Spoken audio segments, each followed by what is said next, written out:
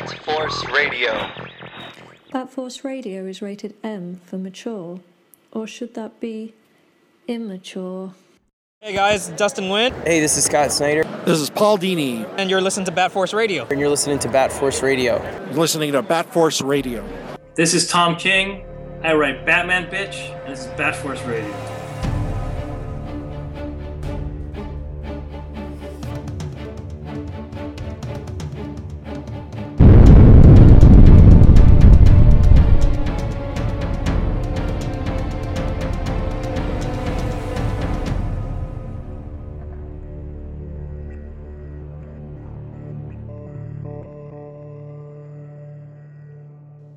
All right, welcome to Bat Force Radio, the Batman/DC podcast, so no limits, and we got a mega fucking episode packed tonight. It was the perfect storm the past 4 days, so let's get it going. Let's get the panel out of the way. I got Cult of the Batman from New York. Culty. I got Bat Force Tom over in sunny California. I got the Dope Knight himself, Dunk Dave over in New Jersey. Dope. We got Falco kicking here. Falco, where are you from? Falco? I'm from Mass. Nice. Happy birthday to our very own OG, Notorious Arkham Asylum LPC over in Jersey. What up? Yeah. Yo. How's the weather up there? we got Tyler Kirkham. We got Robin Cross up in Canada right now. Oh man. We got Sean Grizzly over in Brooklyn, New York. Come on. We got Teases from over in Jersey. We got the Grumpler from New York. Donald Grump. We got Little Rock Batman over from Little Rock, Arkansas. Do I look like a cop? Yeah, that's me. We got legends. I forget he's got we got Legends of Lego Batman in New York all the way from California. I got my voice back. It's going down. Oh, shit. And so many things to cover tonight. Hey, y'all forgot me. And we got Earth 2 Grandpa Batman over from Texas. How y'all doing? Fucking. Holy shit, anyone else? All right. Fuck sakes, boy. How dare you? Guys, we are just coming off the perfect storm of conventions. It was one that we went into and we didn't even, I don't think anyone expected this out of this convention this year. But before we get into New York Comic Con 2018, two things to cover real quick. All right, number one, Aquaman 2 trailer that dropped during New York Comic Con. Initial thoughts and reactions. Mine was real quick. That chase scene with Black Manta and Mera with the assassins. I am like, let James Wan direct the Batgirl movie, because when I saw that footage, all I thought was Batgirl jumping over buildings in Gotham at night, getting chased by like Hush or somebody. So I was like, yo, that James Wan handling Aquaman. Wow, this guy's gonna make Aquaman cool. That was an amazing trailer. I thought that. It was a lot of footage. That's the way Warner Brothers does things. But I had to watch, and I really dug it, man. That one scene alone was worth it. But I think it was more of like a showcase for the film. I don't think it was. It didn't deliver like hype to me. It didn't like get me more excited about the film. It just seemed more like a, hey, yeah, this is what we're doing, and here's a little showcase of it. I thought it was great, man. I thought it was majestic, adventurous. The underwater scenes looked amazing. Nice and dark. Yeah. You could actually see the action in this thing. And I would like to get the James Wan cut of Justice League. I think that would, improve the taste in everybody's mouth. Yeah. All right. During New York Comic Con this year, Sci-Fi interviewed Dan DiDio and Jim Lee, and they were talking about the Dams controversy. Jim Lee stated the reason they censored it was because they didn't want a small silhouette of Batman, Batman's penis, to be the main focal point of this story or the artwork. And it sounded, to me, I don't understand that. It sounded like complete bullshit, and here's why. It's already out there, number one. All right, censoring's not going to do anything to it at this point. And number two, doesn't that contradict everything that Black Label was supposed to stand for in the beginning? But they're going to censor it halfway through launch day like that. I really don't understand this at all. This is not something that editorial is going to look over and miss. So I just didn't understand his statement. It just doesn't make any sense to me. Any thoughts on this one? Yeah, it's weird that 1 week we get Damned come out, shows Batman's dick, and the world goes insane. And the very next week, a new issue of Doomsday Clock comes out with Manhattan's big blue dick. Well, it's not very big, but that gets no attention. Nobody talks about it. Because it's blue. Yeah, you tell. Which Blue dicks don't that's not even a Black Label book. Exactly. Yeah. So Sam comes out on Black Label with the Mature Readers logo on the front of it. Doomsday Clock comes out as a regularly published DC book, rated, I assume, teen plus. Here's the thing, like, every week Saga comes out, they have nudity, like, in every other page. Yeah. We have other books, like Walking Dead. As soon as Batman is briefly shown, like, there's all this controversy for a line that's supposed to be the HBO of comics. It's Jim Lee's statement, why they pulled it, just threw me way off. Now I really don't understand what's going on here. Because it was already the focal point of it at this point. And it's gonna, and people are gonna move on. I'm scared that they're gonna change issue 2 before it comes out and like take away any nudity scenes that Bermejo has already gone for. I mean, it does sound like manufactured publicity, but Bermejo doesn't sound happy about this either. I don't know if they have like some young millennial marketing genius at publishing saying do this and do that, and this is what's gonna get everyone to talk about it, including Joe Rogan and Stephen Colbert or whatever. But nothing about this makes any sense to me, but I don't give a shit because I got the uncensored version, bitch. Fucking Tommy Lee, that bitch. You know? So I just, my only worry is if they're gonna censor it more, and which would be total bullshit. You know, that would just be total bullshit. But none of this makes sense to me. So I just wouldn't surprise me. Yeah, I don't know. And all right. And that does it for recent news. New York Comic Con 2018, man. Who was on the ground? I was there. We had Grizzly, Legends, Lego Batman, Cult of the Batman, Teases, Dunk, Grump. It was heavy in there. I don't even know where to start, but there were so many fucking guests this year, scattered everywhere. It was crazy. It took a team effort of all of us to figure out where everyone was and at what time they were going to be there. And what was really cool is everyone helped each other out. These guys helped me out so much. If it wasn't for Grizzly, I wouldn't have known about Sienkiewicz. If it wasn't for Legends, I would not have McFarlane sick. If it wasn't for Dunk, I wouldn't have got Matina. Man, this group effort was crazy. And I think because we all worked together, we nailed a good chunk of... Falco, were you there? Yeah, I was there all 3 days. Oh, nice. All right. Friday, Saturday, Sunday. I wanted to start to go into this saying that every year I always think like SDCC always has more guests, or they always get the news first because they're the con before everything and whatnot, you know. And I'm always like, fuck, like past 2 years were good but not great, but this year even fucking Legends himself said it fucking ate up SDCC this year via guests, man. It was SDCC was so epic this past year, but I have to give it to NYCC. I've been here one time before, that was in 2015, but this year, the amount of guests, the way Artist Alley was set up, and just the way everything like fell into place, NYCC ate SDCC for breakfast. Yeah, it was totally.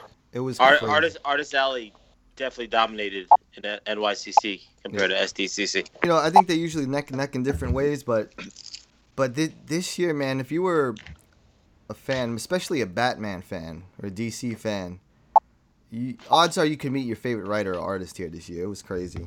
And, easily. And off the charts. I was there. You got to meet Marv Wolfman finally, huh? That was crazy. I was there 4 days, and I still don't feel like I got to do everything. Maybe, I don't know a percentage, but it was so much.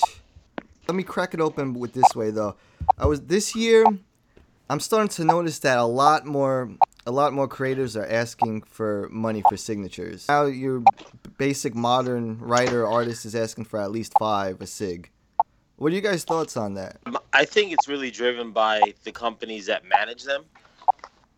You know, I think it really comes down to that. Yeah. For specific books, like when you see creators that are charging for SIGs on a specific book, Azraello. That's obviously because Detective 880, Jock charges for signatures on those. that's obviously driven by the market of people reselling on eBay, etc. So it may also be a byproduct of that. We have all these guys that have certain books that they're getting paid for, and maybe the other guys that are seeing that happening are saying, well, why don't I get a little something for all the stuff that I'm getting? Yeah. I thought it was eBay driven though. I don't know. All I know. Yeah, that's what I'm saying. All those resellers. Yeah. I think once one person starts charging, other people are like, well, maybe I should charge too, and maybe I should. Why not? Pretty much. I like that back in the day.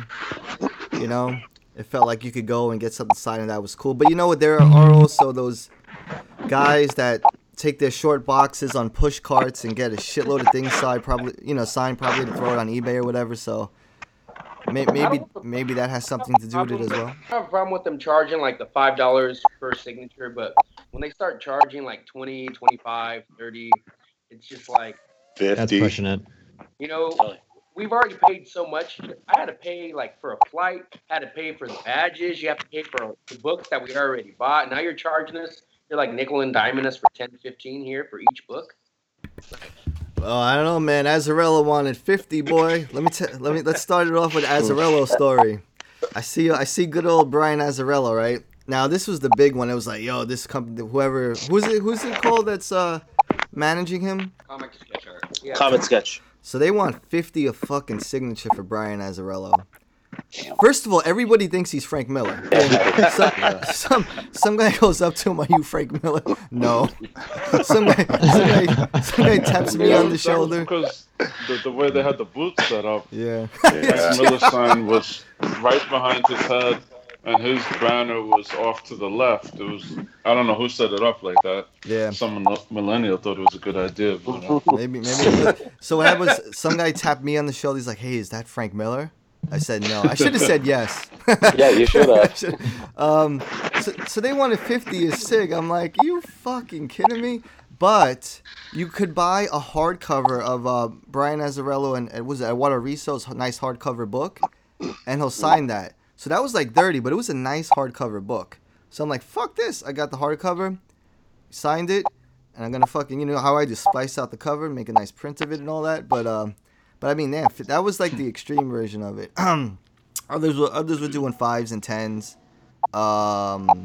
So wait, I talked to Azzarello real quick, and I just always said what I loved about him the most was what he did with Martha Wayne, the Joker Martha Wayne. I thought that was like one of my favorite things he's ever done. And he was just like, I know, it's like no one ever fucking thought to do something like that, so why not and shit like that. Because Jeff Johns already did the Flashpoint Batman, so yeah, I thought that was a really good idea too. Pretty cool guy. I know Klaus Janson was charging 10, which I suppose not bad for Klaus and whatnot. It sucks. I think it sucks, but I guess it's a necessary evil for these guys when, you know, like you said earlier, when they see the people coming with the luggage full of comic books. And, yeah, I mean, I don't know. I like if there's a creator that like is not doing so well and needs to make some extra cash over, you know, I don't know. It's like, I don't know. I got mixed feelings about it, but you know. Yeah. A lot of them will do like 1 or 2 for free, and then charge after that, which is kind of cool too. I think that's still. Yeah, I was fine with that too. Yeah. You know, like... Not grumping about. What do you guys think of the Tyler Ken Lashley knockout? Mike Tyson. Hey, it's public, so you could talk about it. Ken Lashley apparently has his own problems. He needs to mind his own business and finish his commission. So, because Tyler Kirkham was drawing on those secret boxes, Ken got bent out of shape because he thought that was his thing, that was his shtick or whatever, and that's what it sounded like on. Well, Tyler had his own boxes printed, and Ken is, I guess, doing original boxes when he should be doing commissions that people paid for. You know, on more than one social media platform, people are trying to reach out to you for their commissions. That's kind of shitty, I think. And yeah, like I personally like Ken's. I love Ken's art. I've met him. He's a super nice guy, and from what I hear, he just doesn't like to tell people no for commissions. But I know 2 people who are waiting over a year on a commission at this point. So. 2 years. That's almost as long as I'm waiting for them Trunkler prints, boy. Woo! what was the? Why were you able to find Azzarello so easily to sign Damned, but nobody was able to get to Lee? That's, you know what? I heard it was like that at SDCC as well. You know, I think Lee was doing a private sign. Yeah, like I know one day, like he told me where Risley could find him because Sean was going to bring him one of the prints from San Diego. And so he told me exactly where he'd be. So I told Sean he still wasn't even able to make it to him. Yeah, he was. I think it was just like from the convention perspective, the book blew up. You know, like a week before. Yeah. So the Scott's Collectibles didn't even have his signing schedule at all, and they didn't reveal he would only be doing private signings until the day of the convention. And also, all his DC signings were canceled as well.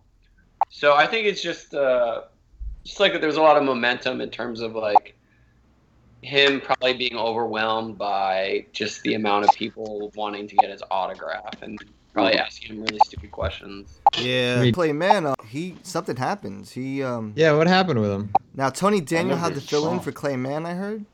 Yeah, that's what happened with me. So I have no idea, but it was really awkward though because I forget his name, but the colorist for Heroes in Crisis, who usually works with Clayman, was still there, and like everyone was bringing Tony Daniel's books up, and he was just kind of sitting there awkwardly. It felt really bad for him. He was just like, I don't know what to do. I think Legends is now the Mr. Freeze Commission King. Let's go shoot over to the Jim Lee story at the bar. Okay, well, prepare yourself. There's a lot to go into this like convention just between me and Legends, but so if we just break it down to Thursday being the first day of the convention. At middle of the day, I think around like 4 o'clock or 3 o'clock, I got a text message from my friend Eugene, and he sent me a screenshot of Jim Lee's Instagram that Jim Lee posted that said he would be at a drink and draw event that night at Fat Buddha Bar in the East Village. And this is around, like, I think I found out like around 4 or 5 o'clock, and I actually messaged everyone and I said, hey, like, this is something that we should go to. But also it's like 5 o'clock. And if you've been to New York Comic Con or you've been to San Diego Comic Con and you are at the convention, there's zero cell service. And everyone at the convention is not on their phones. They're at the convention experiencing and living in the moment. So when I finally got to talk to everybody around like 5 o'clock, we all met at the Bill Sienkiewicz booth because he was signing like the last hour and a half of the day. I was basically trying to figure out like who would want to come with me.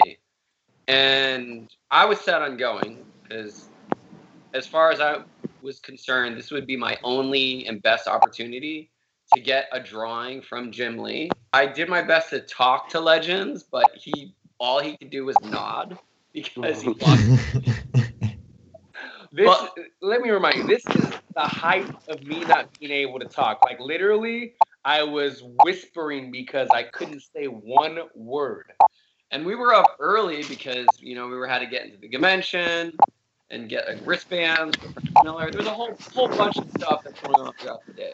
Told him that we needed a hard out around 5:30 so we could go home, take a shower, eat, lie down, and then go back out to go to this bar that Jim Lee's going to be at, that he said he's going to be at, because, if someone says they're going to be at the bar, they're going to be there anywhere from 9 o'clock to 4 a.m. As much as I love to go out and hang out all night, like, I felt like my arms were going to fall off because we was carrying so many books and so many things. And going out at night is probably the last thing I would ever want to do. Got home. We ate falafel sandwiches. What else did we do? We showered. Yeah, we took a quick shower and we bounced. We took a quick shower and we bounced. Took the train back into the city. Got to the bar like around 9:30, 9:40. And it's a tiny bar, man. Like when we got there was maybe 30 people. And I would say like 10 people there where they were there for Jim Lee. Stay all night? Like, what if Jim Lee comes at 2 a.m. and, like, he's hammered? I don't know if I could, like, stay out that late. But maybe 10, 15 minutes later, he just strolls on in. And then, why don't you continue the story? We have this, like, guarded off VIP area on the opposite side of the bar that we were sitting at by those little, like, what do you call them? Velvet ropes. Like, velvet ropes, security on each side. We tried to get in. They wouldn't let us. It was for artists only. But this is like a dive bar restaurant. It's like, this isn't like hole in the wall. This isn't like a VIP bottle service place. So it's like, it's kind of weird that there's these two big security guards guarding maybe like this 10-foot space. Right, 10 foot easily. So as soon as Jim Lee gets there, he literally sits down and starts drawing. And if you subscribe to Jim Lee's Twitch feed, which we were watching the whole time while he was doing it, right across from him on the opposite side of the bar. So we're maybe 6 feet away from him. Like, and there's maybe like 3 or 4 people with their phones watching him draw. So we didn't go to a single panel all day on Thursday. So it was like we were getting our own private panel with Jim Lee. So we see him he's doing a Wonder Woman. He probably spends like an hour on it. An hour easy.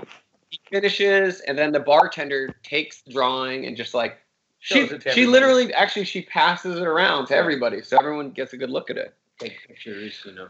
So we're like, okay, when's our turn? When do we get a sketch? Right. We came prepared. We brought sketch covers, Sharpies, comics. And so the guy next to us, he got there a little bit earlier. So what he did was he actually knows the owner. He knew the owner. So he takes the sketch cover, flips some money in the front, gives a little bit of money to the bartender. The bartender gives it to Jim Lee, and then Jim Lee goes to town on it. Starts drawing Superman. Probably working on it for 30, 35 minutes. We couldn't watch it on the feed. Meanwhile, also, Jim is like drinking, taking shots. We forgot to mention that in the middle of this, Daughtry shows up. But there's still only like 30 people. It's not packed. It's just like a normal weekday. If you're gonna get a Jim Lee sketch, this is the time and the place, right? So he finally finishes it, and I kid you not, like it looked like it was like a full-on 3K, 5K Jim Lee commission that he just did in like 30, 35 minutes. So everyone who is there for Jim Lee is like, it's like within arm's reach, but we're trying to figure out how to do it. And right. Jim is drawing, like he's nonstop. So he finishes that, starts maybe like 3 or 4 more. He does an Avenger. I think he did another Superman. But there's 2 sides with the velvet rope. So the one side is with the VIP, everybody who knows the owner, family, friends. They're letting them in to do quick sketches from Jim for free. And then there's the other side with like the real fans who don't know the owner, and they're kind of waiting there a while. Trying to figure out how to do this. How am I going to get Jim Lee this sketch? Because you're about 2 or 3 feet from him. I can't even speak, so how am I going to make this happen? Dude, I heard Legends had a fishing rod. And he and he attached the fucking variant on the hook. And just put it. Wait, we're forgetting that he can't talk at all. So for me, he wants to get a drink. He tells me in a note on his phone to tell the bartender. He's still like drinking and eating because it's like a bar restaurant. So he's like, oh yeah, get some tacos, get some, what else? Right. We got nacho fries, which we didn't even eat because we got caught up in the moment of trying to figure out how to get a sketch from him. Right. So after I saw him like officially do that Superman sketch, I was like, all right, we got to do this. So I write a long ass message on my phone, basically telling the bartender, if you sketch coverage, Jim Lee, I will tip you handsomely. I can't speak right now. So I call her over, I show her my phone, and she looks at it, she reads it, she smiles, and she was like, sorry, I can't do it. My boss told me that I can't take bribes. So I tell Sean, I'm like, all right, that's no-go. We got to figure out another way. So then he leaves me and he books across the bar. And I'm like also with like some like I think I have my bag and I have like the drinks and I have this gigantic plate of like nacho fries in front of me. And I'm like, well, I'm not gonna eat this by myself. So I finally like I go across the bar and like he's only waiting maybe like by this time it's like maybe like 11:30 or something like that. So we just wait and there's this really tall security guard who's looking at us like we're crazy because he doesn't understand. He doesn't understand, like, he's not like a security guard at a convention or like a sports stadium. He's literally looking at me just like we're insane because we're like fixated and we're like watching Jim draw the whole time, maybe like an hour, and we're just trying to like get his attention. Get his attention with no voice. No, wait, you gotta tell the story about the Instagram post, which is the funniest fucking. Oh yeah, we've got so feed. We're also like writing to the guy who's like filming, and we're also like messaging. Well, not messaging, but like writing on Jim's Instagram, like and hey, Twitch, like yo, man, we got your drinks. Like, can we buy you a drink? I'm pretty sure he noticed those, right? Had to. So Legends finally has the moment. Wait, you skipped the funniest part where they posted it on his Instagram, and then both of you are posting on that Instagram post. Hey, are you feeling any sympathy for the guys across the bar for maybe like in real time? Like some sympathy sketches. But there was finally like this moment, like maybe around like 11:45. Like we're like maybe like 15 minutes, like just standing right, literally maybe a foot away from Jim, and he's gone. Like his head is in the book. He's just going away. And he's only taking sketches from the VIP side. Barely is he going from the regular side. So finally, we're like, Jim. So I slide him the book, and he sees the donation because it's all the money he was receiving, he was donating for charity, and he was like, I'm running out of time. I'm not really gonna have time to do a detailed sketch, and he tries to hand me the donation back. And I was like, no, just keep it anyway. It's okay, just keep it. And he apologizes to me and says, I'm sorry, I know you've been waiting a long time, right? So he takes the sketch cover, and then he just starts going to work. And gives me like, if you were to pre-order a Albert Moy Jim Lee sketch cover, this is clearly like one of the $1,000 head sketches that he draws. And fucking Sean Grizzly offers him $20, bro. 20 fucking. You're forgetting this part. The Legends doesn't carry cash. As soon as he sees Jim taking like donations, he actually, with what little voice, is like, how much money do you have on you? He's like, and I'm like, I have enough. And he's like, give me all your money. He literally said, give me all your money. He's like, I'll pay you back. He's like, we'll go to the ATM, but I need it now. He's like, give me and I have all my con money on me.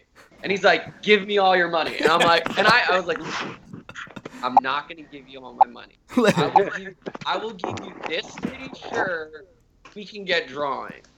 We did. And at the end of the night, Jim drew for both of us, and we were in disbelief because we had only been at the bar for like maybe 2 hours. 2 hours when we thought like, what if Jim's there till like 4 a.m. And meanwhile, you have to understand, he's also drinking the whole time that we're there. So he's like, he must have taken like 6 or 7 shots. He was having a good time. He's relaxing after the show. Hey man, $20 is $20, like they say, right? Fucking. But yeah, and then we were off a high off of that. Like, you got your sketches. We had to be up early the next morning and to get the Frank Miller head sketches, right? Yeah, we'll get something from a creator that you admire and whose artwork you appreciate and you feel that's unattainable, and it does happen. It's such an incredible story that, we walked away from it thinking that our Thursday con experience, first day couldn't get better. Like our Fridays and Saturdays and Sundays, every day got better for us, and we just couldn't believe that we started off the convention in that. And like almost every single person I know that collects art had mentioned to me like, "Oh, did you hear about like Jim Lee drawing at this dive bar on Thursday night?" And I was like, "Yeah, I was like one of the like few people that was there." I think he drew like 11 or 12 sketches that night for people. But yeah, it was a lot. That was definitely the highlight. But we had a lot of highlights that weekend. I mean, that's just one of the very many stories that we had. Probably one of the best, I think. Tell him real quick how you guilted Frank into drawing you that head sketch. Well, let's start off that morning. So we're out. We get home maybe like 1 a.m. ish. I'm feeling like shit. This is like I don't even know how I made it through the Jim Lee thing. Yeah, you almost died, dude. Fucking. The worst I'm feeling. Right? I get home, I check my watch, my heart rate's like 110s. You know, I'm sweating. That day I had urgent care where I could go to real quick to get some antibiotics. And so that morning, Sean leaves early to the con. I stay. I hit up this urgent care, which is like maybe like 200 yards from here. And I'm there for like 3 hours, see the doctor, wait for my prescription. Get to the con like right at 12 when this Frank Miller signing is supposed to start. I'm like, fuck, I'm not going to make it. I just ruined this chance, but I'm dying, so I got to take care of this first. So I get in line. He's already in line, of course, maybe like top 20, 30 people. I get in the back, and he's ahead of me, so I'll let him tell you about the sketch opportunity. Yeah, Frank draws for people sometimes, not all the time, and almost every time that I've seen him, I've asked him if he could draw, and he always says that he doesn't have time. But I did like this one time I was early, and I asked him, and well, actually, the guy before me had brought, it was at the Dark Horse booth, and he had brought both Purple and a DC book, and he looked at the handler and said, "You let people with Marvel and DC books here?" So that was right before me. And then I gave him DC books, and he was like, "See, look at this." And then I was, could you please draw me a Batman? And he looks at me and he's like, well, there was a lot going on, but I was like, I'll buy a Dark Horse book right now, and I bought one, and he was like, sure, and he drew me a Batman. But that was like, I don't know, like all these things that happen are so incredible, and I didn't realize all you have to do is ask sometimes, and a lot of times you're just like too afraid to ask. Yeah. Or I always say closed mouths don't get fed. So I'm peeping Sean from the back of the line, and I kind of see that Frank's taking a lot of time on a comic book. I'm like, no way he's taking that long to sign it. He has to be getting the sketch. Yeah, so I'm like, all right, this is my opportunity. It's either like one item signed plus reserved posters you can get signed, or you can get 2 personal items signed. I get the sketch cover that I got drawn with creators on it. I haven't signed that. Yeah. Hey, man, like Legend said, closed mouths don't get fed. Open mouths get ghost dicks in them. So proceed. Yeah, so I get to the table. He signs the sketch cover, and then I show him the sketch cover that Jim Lee just drew the night before. And he's right next to Sinclair because he was also there for the signing because he's doing the colors on the Xerxes. And I was like, hey, Frank, look at this. So I had Jim last night at the bar, and he was like at the bar. And I was like, yeah, you know, it was a great time. That's why I don't have no voice. And I was lying to him. He's like, that's why I have no voice. And I was like, do you think that you could draw something on this side? And he looks at me, and he's like, it's not going to look as good as this. And then Sinclair looks at him like, basically the look like I beg to differ, you know? This is Alex Sinclair. And I was like, well, I think you do pretty good. And then he was like, all right. So he grabs it, and then he just starts drawing it. And I'm like, holy fuck. Like, damn. I'm like almost want to like grab my dick while he's doing this, you know? and so I'm like, can you make it out to me, please? And once I said that, he was like, yeah. And then he starts putting more detail because it's like personalized. Yeah. And just make it out to dear eBay buyer. Yeah. I'm like, please make it out to Ken Lashley so he can sell it so like he can give the money back to the people we didn't do commissions for, you know? Damn. Oh, that was a good one, man. Let's shift gears real quick. Cult of the Batman and Little Rock Batman. Oh, 2 of the Batmans. Tell us about the legendary Uber ride to New York Comic Con and Batsuit modifications. Oof. Where's Colt? Does he want to talk about this? Where is that boy? Well, yeah, so I can't pee. I can't pee in my suit. You know, it's just one of those things. Just to lay it out there. Well, you could. I could. Hey, Michael yeah, I Keaton could. did. He did on the set of the first Did movie. he really? Yeah. Pee in the suit. I don't blame him. It's a rite of passage, Yeah. man. You know, I go out in the suit like once a week or so. And I planned the day so I'm fine. I don't have to pee, but no, we had to do some snipping on the suit to make sure I don't have to get completely naked to try and pee in this thing. But it was good. Colt whipped out his glasses, you know, went to sniffing. It was good stuff. Yeah, it was good. Oh man.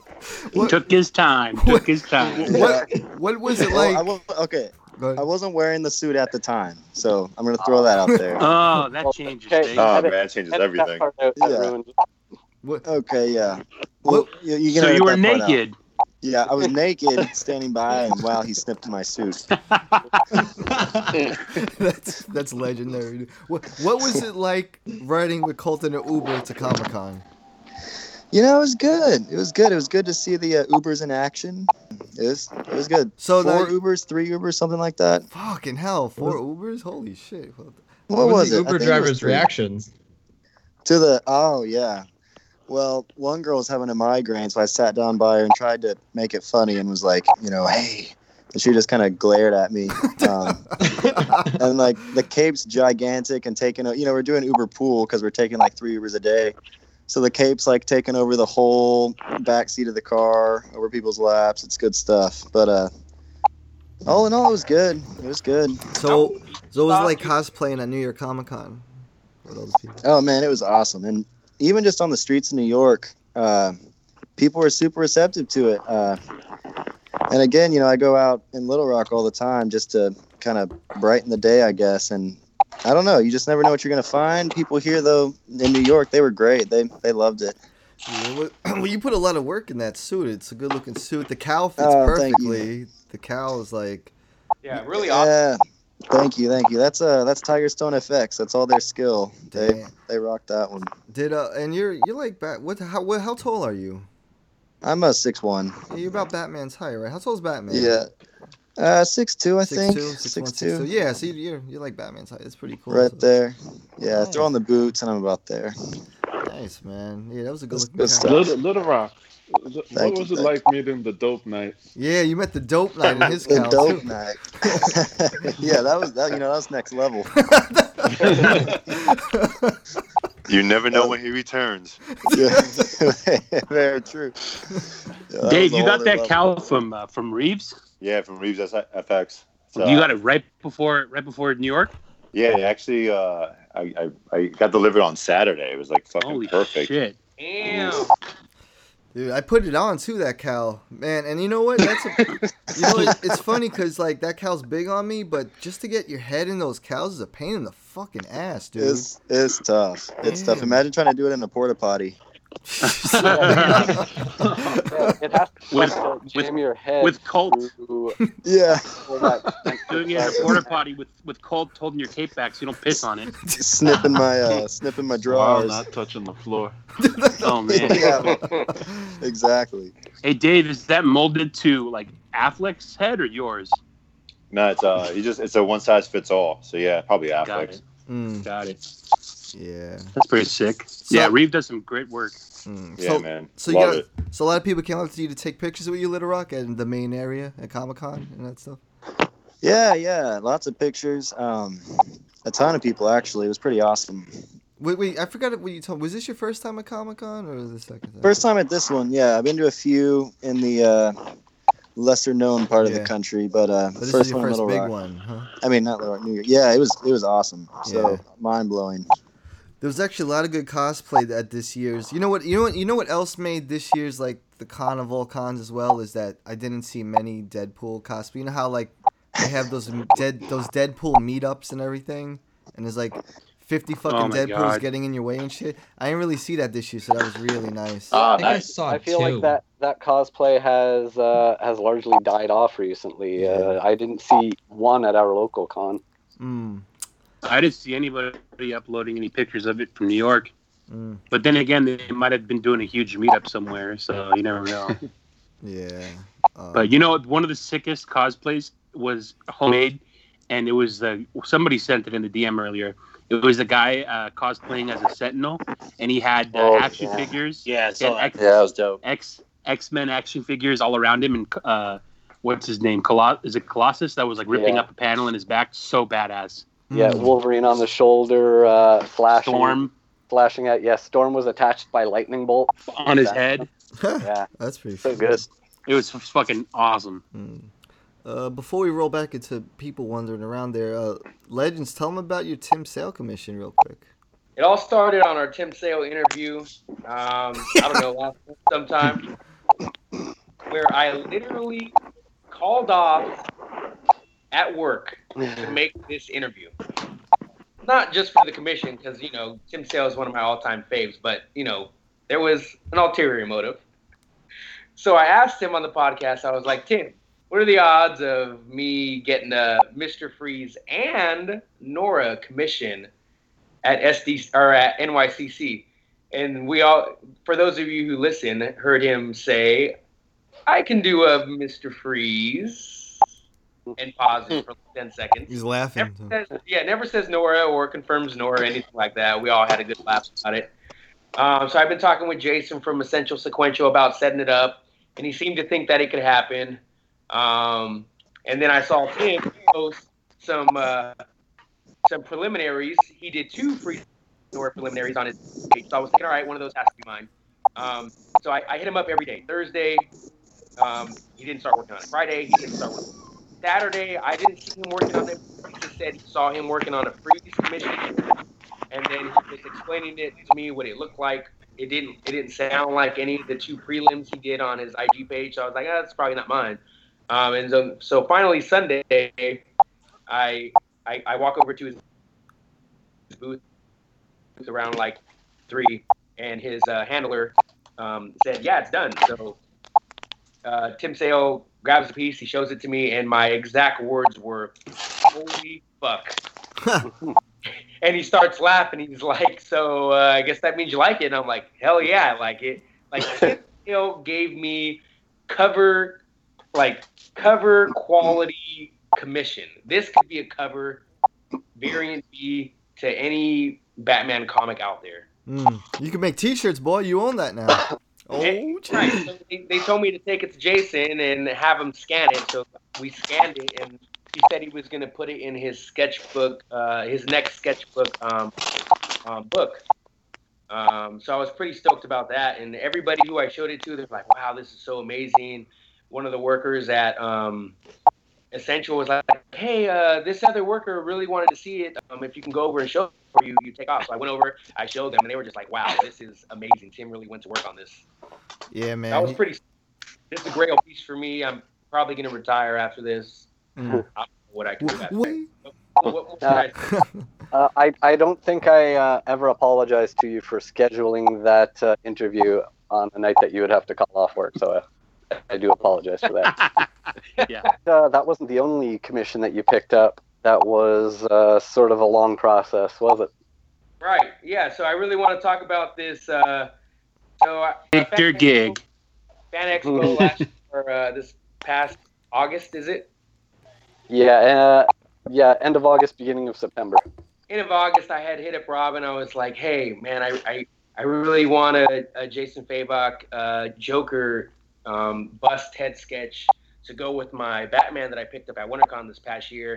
If you could really help me out, you know. So Rob was like, cool, yeah, we can make this happen. He was messaging Jay about picking it up, and they had set it up. And Jay even told me when I picked up the one he did for me, like, yeah, did Robin tell you that we were, you know,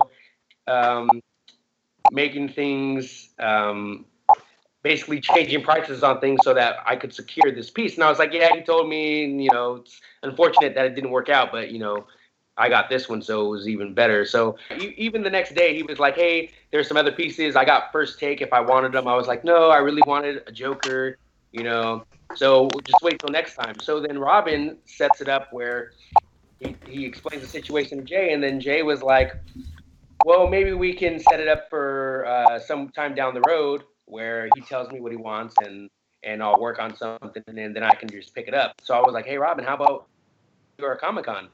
He confirmed that he was going to be there. And then so I messaged Jay. Yeah, and that made more sense. Right. Yeah, because what Jay and I were talking about first was that he would do the piece, to your specifications, and then give it to me. Come by and drop it off, and then I could mail it to you or something. And then I think it was your idea that you said, hey, wait a minute, I'll be at New York.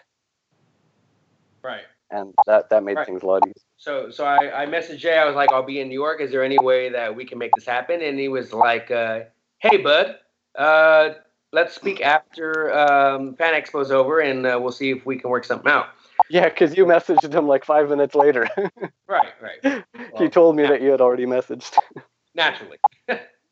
So I hit him up about the Joker, and then he was like totally for it, and then he tells me it would be something like that one with the purple background. And then Robin like jokingly messaged me. He's like, if the Joker has like a Bat Force playing card. And I was like, that's a fucking brilliant idea.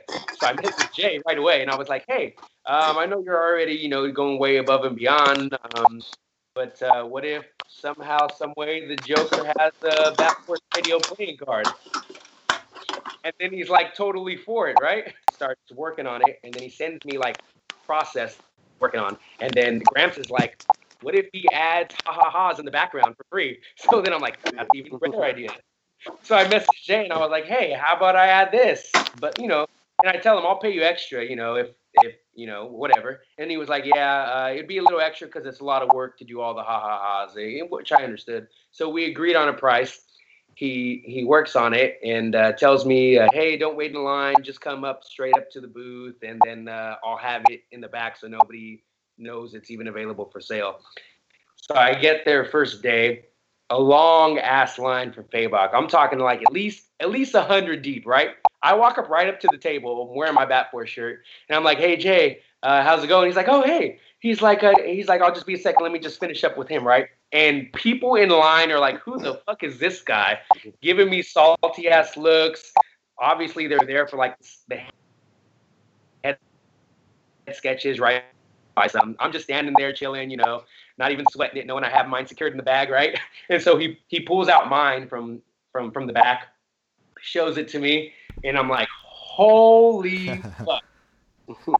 Slide him the cash, and he was like, yeah. So he starts telling me about him and Robin and the whole Fan Expo situation, and he laughs about the Bat Force radio card. I really want to get this, like a nice scan of this, and hopefully we can, put it on some business cards or. Yeah, it's pretty sweet. Wasn't the whole line hating on you when you pulled out that piece? Then you say you took a picture? They were totally like, why the fuck is this guy cutting? Hey, one guy was like, hey, the line's back. I feel like you have to get used to that feeling. Like sometimes I can't psych myself up to cut the line for people because all the guys tell us the same. Like Scott Snyder, Tom King, they all tell us, hey, don't wait in the line. Just come up to the table. But when I get there and there's 150, 200 people that have been standing there waiting, and I'm like, oh man, I feel like shit. Yeah, I just didn't look that way. Yeah. I knew they were mad. I didn't even look at them. Shout out to Tom King. Yo, man, I tell you, if there's one person I love talking to, it's Tom King. Every time I talk to Tom King, it's like a brand new conversation. Nothing scripted. We're cracking up. He was like, you got Clay Mann on the show?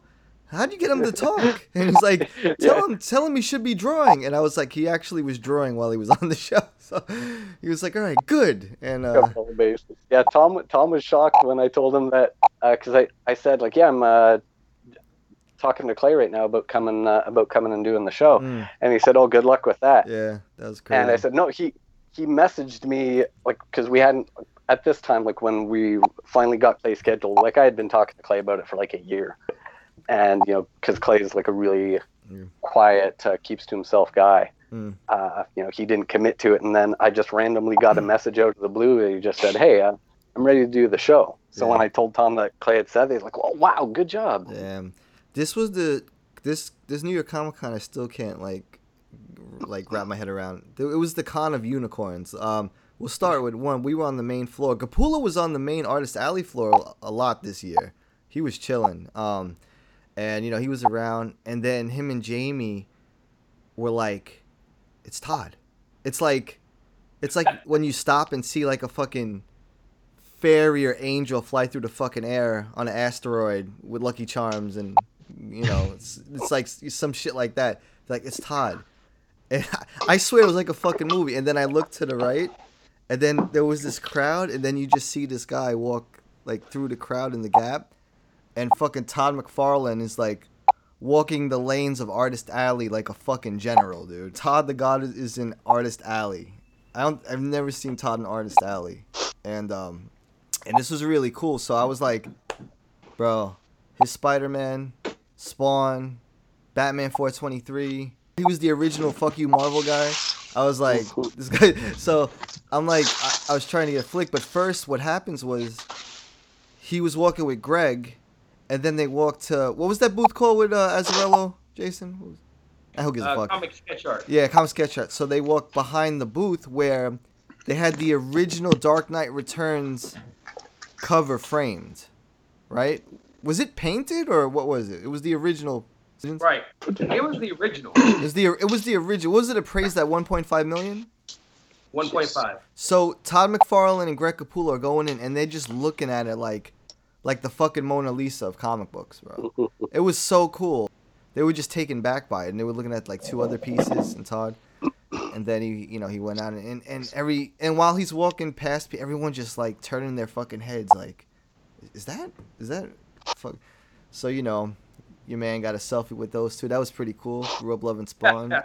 And then I don't know if it was the same day, but Paul fucking Pope. Let me tell you, man. Paul fucking Pope. You want to talk about a unicorn? New York Comic Con website, right? Paul Pope, all 4 days. All 4 days. All 4 days, right? Yo, this guy was there. What day was it? Was he there? Was it Friday or Saturday? I think it was Friday. Yeah, it was Friday. It was Friday. Friday.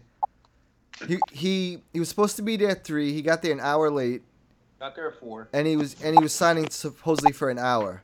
So it's like, so when Comic-Con says all 4 days, they mean 1 hour out of the 4 days.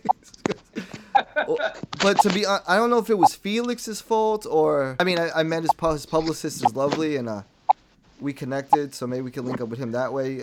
But she was trying to get him. I don't know how they got stuck in traffic or whatever.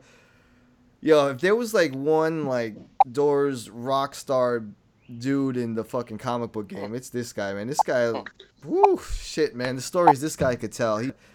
It was really cool to meet Paul Pope, because I think, like I talked to Colt, man, I tell him, like, visually, I think he's done the grittiest Gotham City in history. Like, there's just nothing like his Gotham City. And I was talking to him about that, and he was talking about how he used to go around the city photographing and instilling that grid, and he was really chill. He's a really laid back dude, and man, the shit that goes through this guy's head, I can only imagine. But that was a unicorn I was happy to scratch off my list, man. We waited a while. Shout out to Teasus and his daughter Madison and his wife Jess for holding me down. We were hanging out in front line. Madison started doing commissions on goldfish cracker boxes for people while we waited for Paul. Yeah. Believe us. Hey, shout out to Teasus' old boss Irene. May she rest in peace. Oh yeah, Elaine. Yeah. Legends, tell him what Paul Pope told you, boy. Or didn't tell you, I should say. Yeah, so I don't know if this should be on the record or off the record, but I finally get to Paul Pope, and I'm like, man. So I got Jim Lee on the front. I got Frank Miller on the second page. I might as well only do Legends in this book. Oh, you know? I'm trying to get head for Paul Pope. So I'm talking to him, and I was like, hey, Paul. We're gonna have to wait till 2039 for a Batman year 200. He looks at me and he laughs, and he's like, I really feel like my stuff is outdated. I don't think it's for a reason. And he's like, thanks, I appreciate that. And this guy is like smelling of alcohol on his breath. Yo, I'm like, this guy. Which I'm not judging. I wish I could have a drink with the guy. So I was like, hey, so what do you think about this Black Label stuff? You think you're gonna be able to get on or work on a project sometime? And he's like, Black Label? I didn't say that. You said that. Oh shit. Oh. He's like, I didn't mention that. You said that, and I was like, all right, you're right. I said it. And I was like, how about a year 100 absolute? Like, I'm an absolute guy. I need an absolute. And he's like, he looks at me, he smiles, and he's like, absolute? I didn't say that. I didn't say absolute. You said absolute. Yeah. Colty. I wonder if he was just drunk. Are these the ramblings of a drunk man? Yeah, I know. So then I pull out my book and I was like, hey Paul, I'm doing this head sketch book. You know, I got Jim Lee the other night and I got Frank Miller right here. And he's like, he looks at me and he was like, I can't go after Frank Miller. I just can't do it. And I'm like, yeah, that's normally what people say when they see the cover with Jim Lee. And he's like, yeah, he's all right, but I can't go after Frank Miller. That's why I love this guy. He was like, so I opened it on the next page and I just handed it to him and he was like, shall I? And I was like, yes, you shall. Fucking legends with that legend smile. Hashtag legend smile. Hey, you know what? My voice not working. Here's what you do next, Legends, okay? You take that book, you take that sketchbook. Next con, you go to Ken Lashley, you walk up to him, and you get him that same way. You'd be like, look, I got Jim Lee, I got Frank Miller, I got Paul Pope. I just need you, buddy. And then you put it in front of him, and as soon as he's, like, right as he's about to start sketching, you pull it away, and you throw Trunkler's sketch in front of him, and then he does a Trunkler sketch for you. And then you save the day, you give that to Trunkler. But that's after you get on Victor Gig's wait list, so, you know. Oh, God. While we're talking about unicorns, man, I couldn't think it could have got any crazier after McFarlane and Paul Pope. I was like, yo, the Wall of Fame, this is crazy. My man, the Dope Knight returns. He was like, yo, Grant Morrison's here. I'm like, what? He's like, yeah, bro, look at the thing. And I was like, it was so weird. He's at the Hammerstein Ballroom with a bunch of other names. They didn't even say what it was about. So all fucking weekend we're trying to figure out what the fuck. Yo, Grant Morrison, man. This is like one of those buzzer shots. I don't know, man. What am I going to do? I had to inquire about it while on the Paul Pope line because they kept apologizing for Paul being late. So I'm talking to the organizer and I was like, yo, she's like, Grant Morrison ain't here. I was like, yeah, but on Hammerstein Ballroom. So she finds out it's the Happy panel, the show Happy, right? That Grant Morrison wrote and they went to Sci-Fi, I think. So I was like, oh, okay. And I was like, damn, dude, I got to try. Am I going to do it? Donkey going? He's like, nah, fuck that, bro. I'm going to do other shit. I'm like, I don't know, should I do it? Saturday comes along. Was it Saturday? Was it? Yeah, I think it was Saturday. Was it Sunday or Saturday? I don't fucking remember. This con's nuts.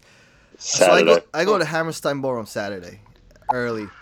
That's where the panel is at? Yep. I didn't have a fucking Saturday bet. Yo, shout out to Brian from a fucking Ground Up. Shout out to Teases for linking me with Brian because he hooked me with an exhibitor badge for that Saturday.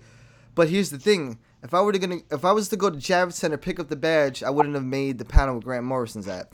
So I'm in front of Hammerstein Ballroom sniffing if they're fucking checking badges. So then I put my fucking, my Dark Knight Returns bag in front of my badge so they don't see it's a Sunday badge. I slide through the first two security guards. I'm like, boom, the scanner's in front. Like, fuck. So I talked to the girl. I go, listen, man. I called Brian like, yo, I'm gonna help the exhibit from Ground Up today, but I don't have my badge. If I go now, I'm not gonna make this panel. I love Happy. Never seen the show before in my life. Want to, but I had to say what I had to do. What you had to do. She calls another manager. All right, cool. All right, no problem. This is what you got to do to get your commission SIG, sketch, whatever you want. You got to go lie. You got to fucking grime your way in there. But like respectfully, you watched the TV show. So yeah, so the manager comes. She's like, all right, no problem. Go in the side door. I go in the side door.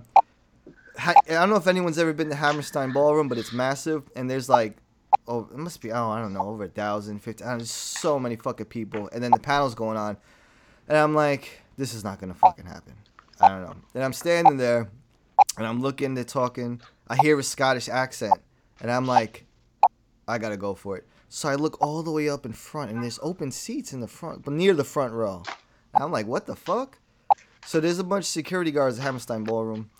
And they're on the sidelines, so I go up to him and go, like just like Jamaican guys. I'm like, yo, there's some seats, so can I go sit down? He's like, oh yeah, no problem, go ahead. If there's seats open, so I run down, I run to the front, like, yo, this is crazy. I'm getting closer, right? I sit down. There's like 3 or 4 open. I sit down in one of them. Fucking security comes up right next to me, right? Almost pulls out the flashlight, like, excuse me, man, you know, this is for handicap seating. And I was like, oh, shit. I look back, there's medical tape all over the back seats. I'm like, oh, fuck, yo, I'm sorry. He's like, no, if nobody's coming, that's okay. You could, stay here. And I'm like, oh my God, man. like, how many people do I have to try to get this fucking So, I'm just, all right, so I'm watching this Happy. I want to watch Happy now, by the way. This show looks crazy. And,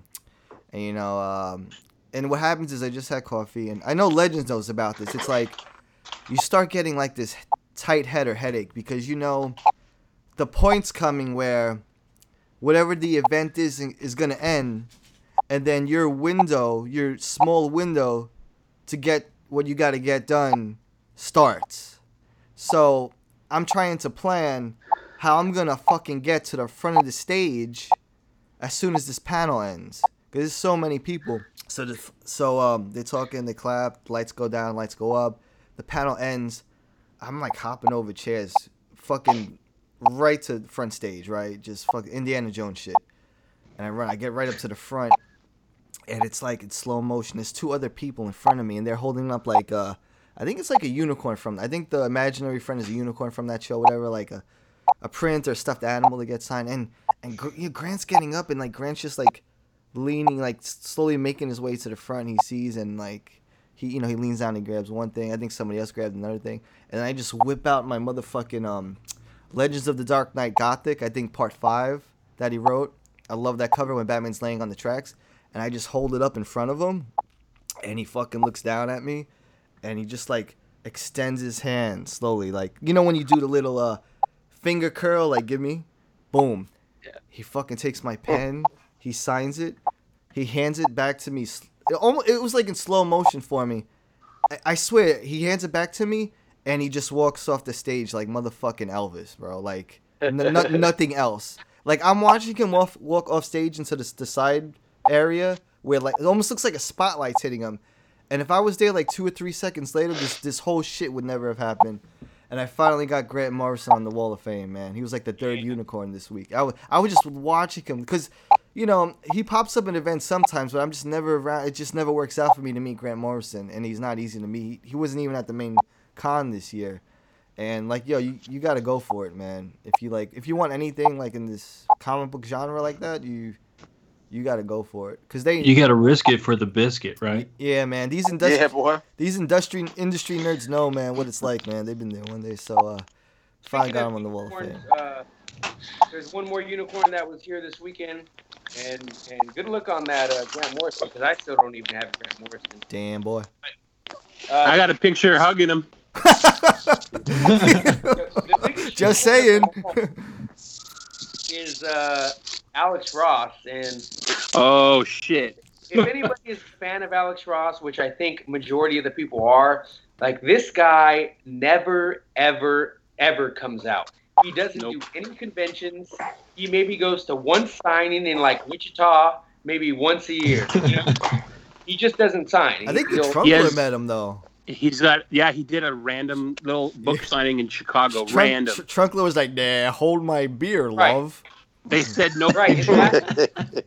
Maybe 2 signings in the last 4 years. So once I found out that he was coming out with this book, how'd you find out?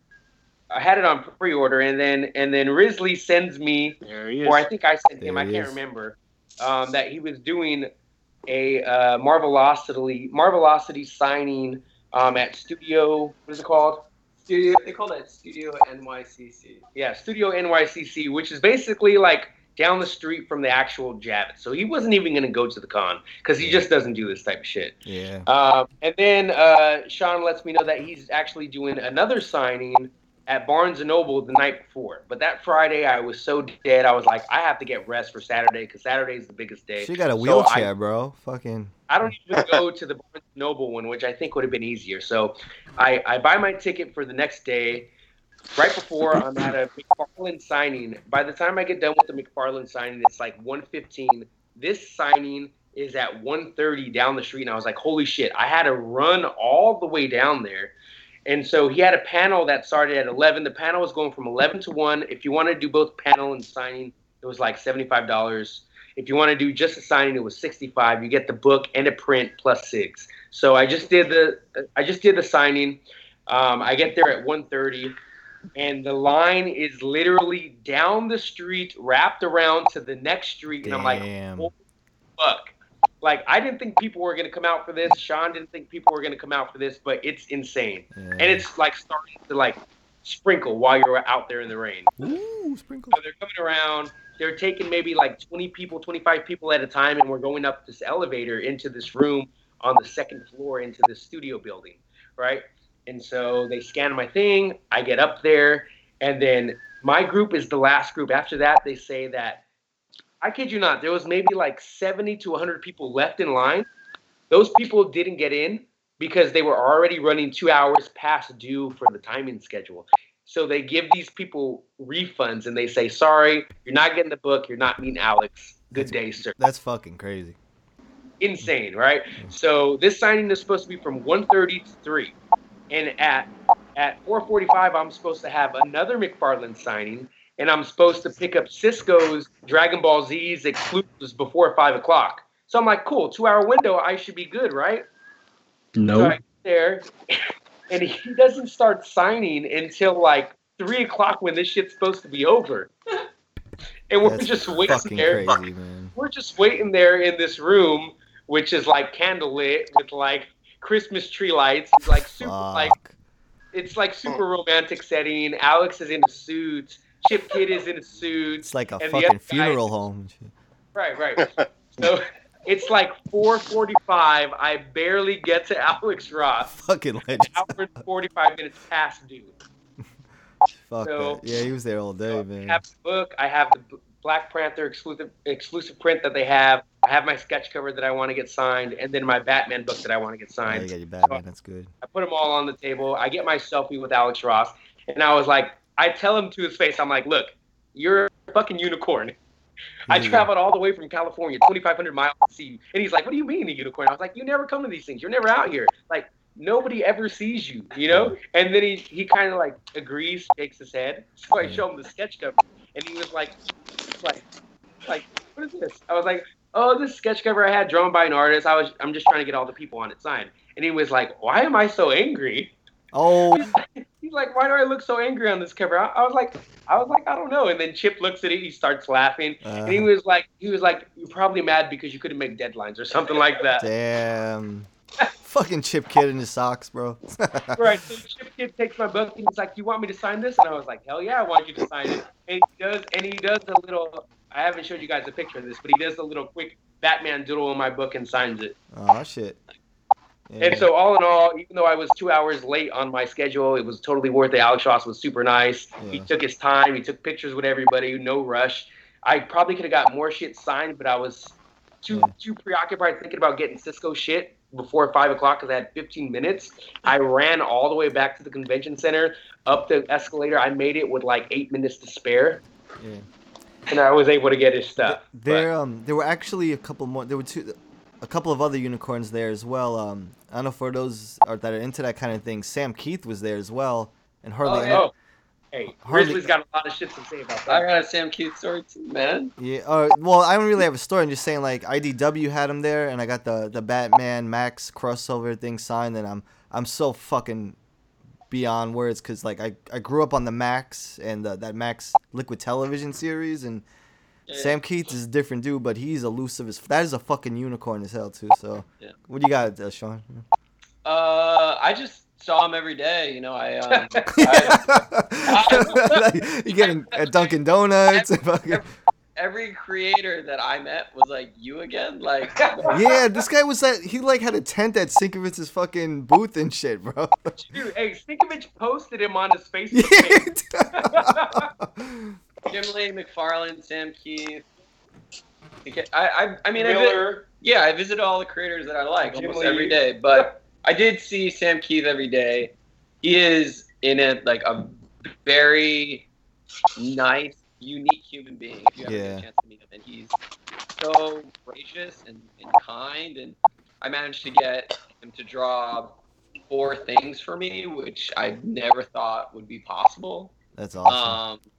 But yeah, he's a great human being. I mean, try to get him on the podcast. I mean, I overheard a conversation where he was talking to somebody, and he wanted to do the Max series first, a new Max series, and then he said he had an idea for a Batman Max book, but IDW was like, you should just do the Batman Max book first. Yeah. But we should definitely. I got that book signed. I didn't even have a chance to read that yet. But yeah, Sam Keith he's a.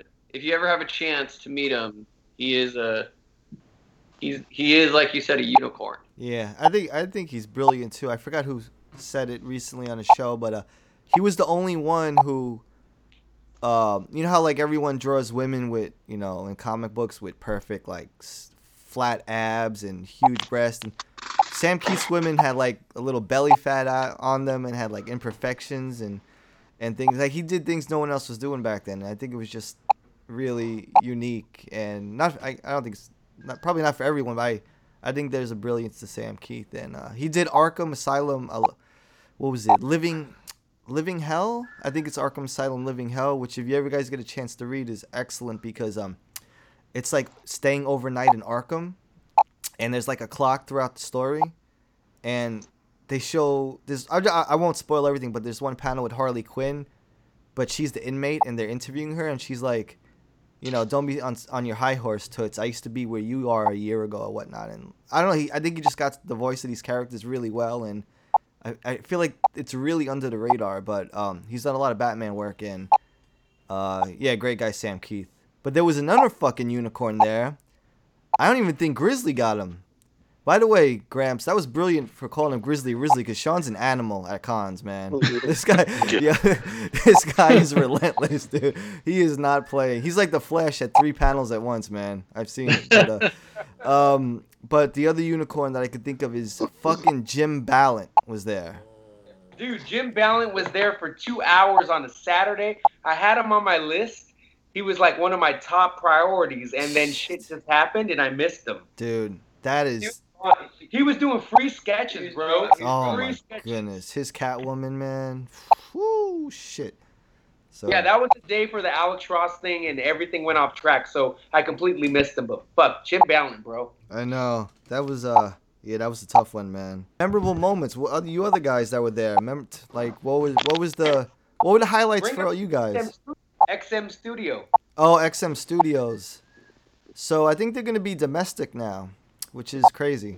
So now Prime One is they're in trouble, man, because if people don't have to pay $1,000 to import XM Studio statues, well, their Batman line looks crazy, man. So. I'm always in preference of domestic on tap rather than imported bottled. So I appreciate that.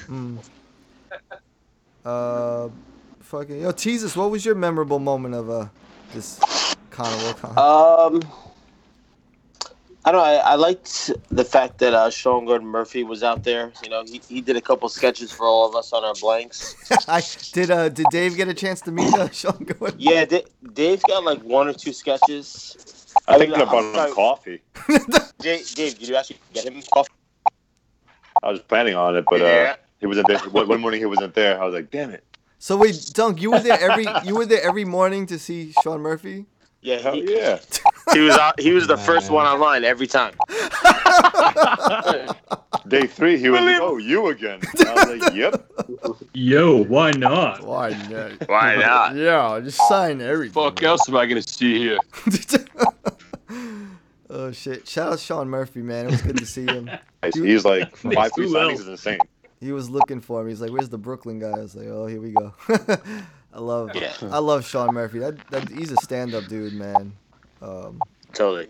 So, anyone else you were excited? Actually, also too, like we were talking about the autographs. Like Sean Murphy was the only guy that would do 5 signatures for everyone and not ask for anything. Yeah. And you know that's really commendable. You know, like he didn't ask for a thing, and he just kept doing it day in and out. So shout out to him, man. He's very humble, and he's just insanely talented. So there's no one like him. He's a man for the fans for sure. He really is. Yeah, he knows he the deal. didn't ask for one thing, you know. It's like he I really respect that. He always asks what people want or what they like. Yeah, and dislike. He's really in right. tune with the fans, and he's an all around solid dude, man. Sean, I gotta admit, like, great dude. Absolutely. he really Coolest is. guy in the room. Yeah, he is a cool 100%. fucking guy. On his last day, he had to leave early. So of course that morning when I saw him, he just that's hilarious. He just stood up and did everyone's signatures, and he had to rush out. Yeah. Oh wow. Actually, I think this other guy. I don't know if I didn't even know this guy was there, but the motherfucking legend Marv Wolfman, man. Deathstroke's daddy. Deathstroke's. I'm like, what the fuck? Marv is here too. So it was Marv goes everywhere. I didn't even know. It was Sunday. I fucking jetted to. He had his luggage packed. So I'm like, with him? Yeah, with them. I'm Indiana Jones in it again. Some guy was like, oh, hey Marv. Oh, I'm so sorry I missed you. I just want to say that Teen Titans changed my life. And I'm like, I whip out my motherfucking book like I'm Dirk Diggler, bro. And I'm just like, yo, Marv, bro. Hurry up, nerd. he's like, oh, no problem. You know it's $5, right? I'm like, gladly, baby, no problem. And then a couple of other guys get there, and it's kind of smart because the couple of other guys, he was banging them out real quick, and I'm like, man, this guy just made his cab money to the airport right there. So, shout out to Marv, man. Deathstroke's fucking creator. That's one of my faves. I offered to take his luggage to the front of the con. He was like, oh, no, it's okay. I got just the escalator. Guy's probably like, he's going to take off with my shit, bro. This is New York. It was super awesome to meet him. Grumps, did you meet him this weekend? Yeah, I met him Saturday. I was like that nerd guy you were just talking about. Super nervous, like shaking in my boots. Yeah, like, but he's the Nightwing guy. Yeah, I mean, I was fucking buying his new Teen Titans off the fucking newsstand. It was like, that was my childhood. Yeah, he was. No, I nerded out, so I told him that, like, Deathstroke's tied for my favorite Rogue, and I think he's a brilliant character and whatnot. And you know what, Marv was in a rush, but he seemed like a really down-to-earth, nice guy. Like, you know, like, no bullshit. He was like, just, you know, I would love to talk to that guy on the show. Like, he seemed like a really nice guy. I got to spend a lot of time talking to Marv, and should be within the next couple of months. Okay. We'll be having Marv on the show. Let's do it. Oh, shit. I saw Robin Cross there, too. Robin Cross made some new Huntress prints for me. Thanks, Robin. Anytime. Dude. Marv is going to be doing a Primal Age book for DC. Yeah, he is. Like, the Masters of the Universe meets DC. Yeah. It's kind of weird, but... you know, it might work. Cult of the Bat. Cult of the Bat was at Comic-Con this year. Injured. I was like, injured. can this... I literally was like, can this con get any better? Like, I hope I don't die. Like, it was just everything in one this year. It was so cool. Like, Cult, man, I might have to... What's up? I might have to have the Colt sign my Bat book. Dude, you know, do you guys know what I was gonna do? I was gonna make a fake, like, placard or whatever, like a sign for a table saying Cult of the Bat signing from 1 to 115, and you need like 4 wristbands. But Cult, like, what did you like about the con, like, when you were there?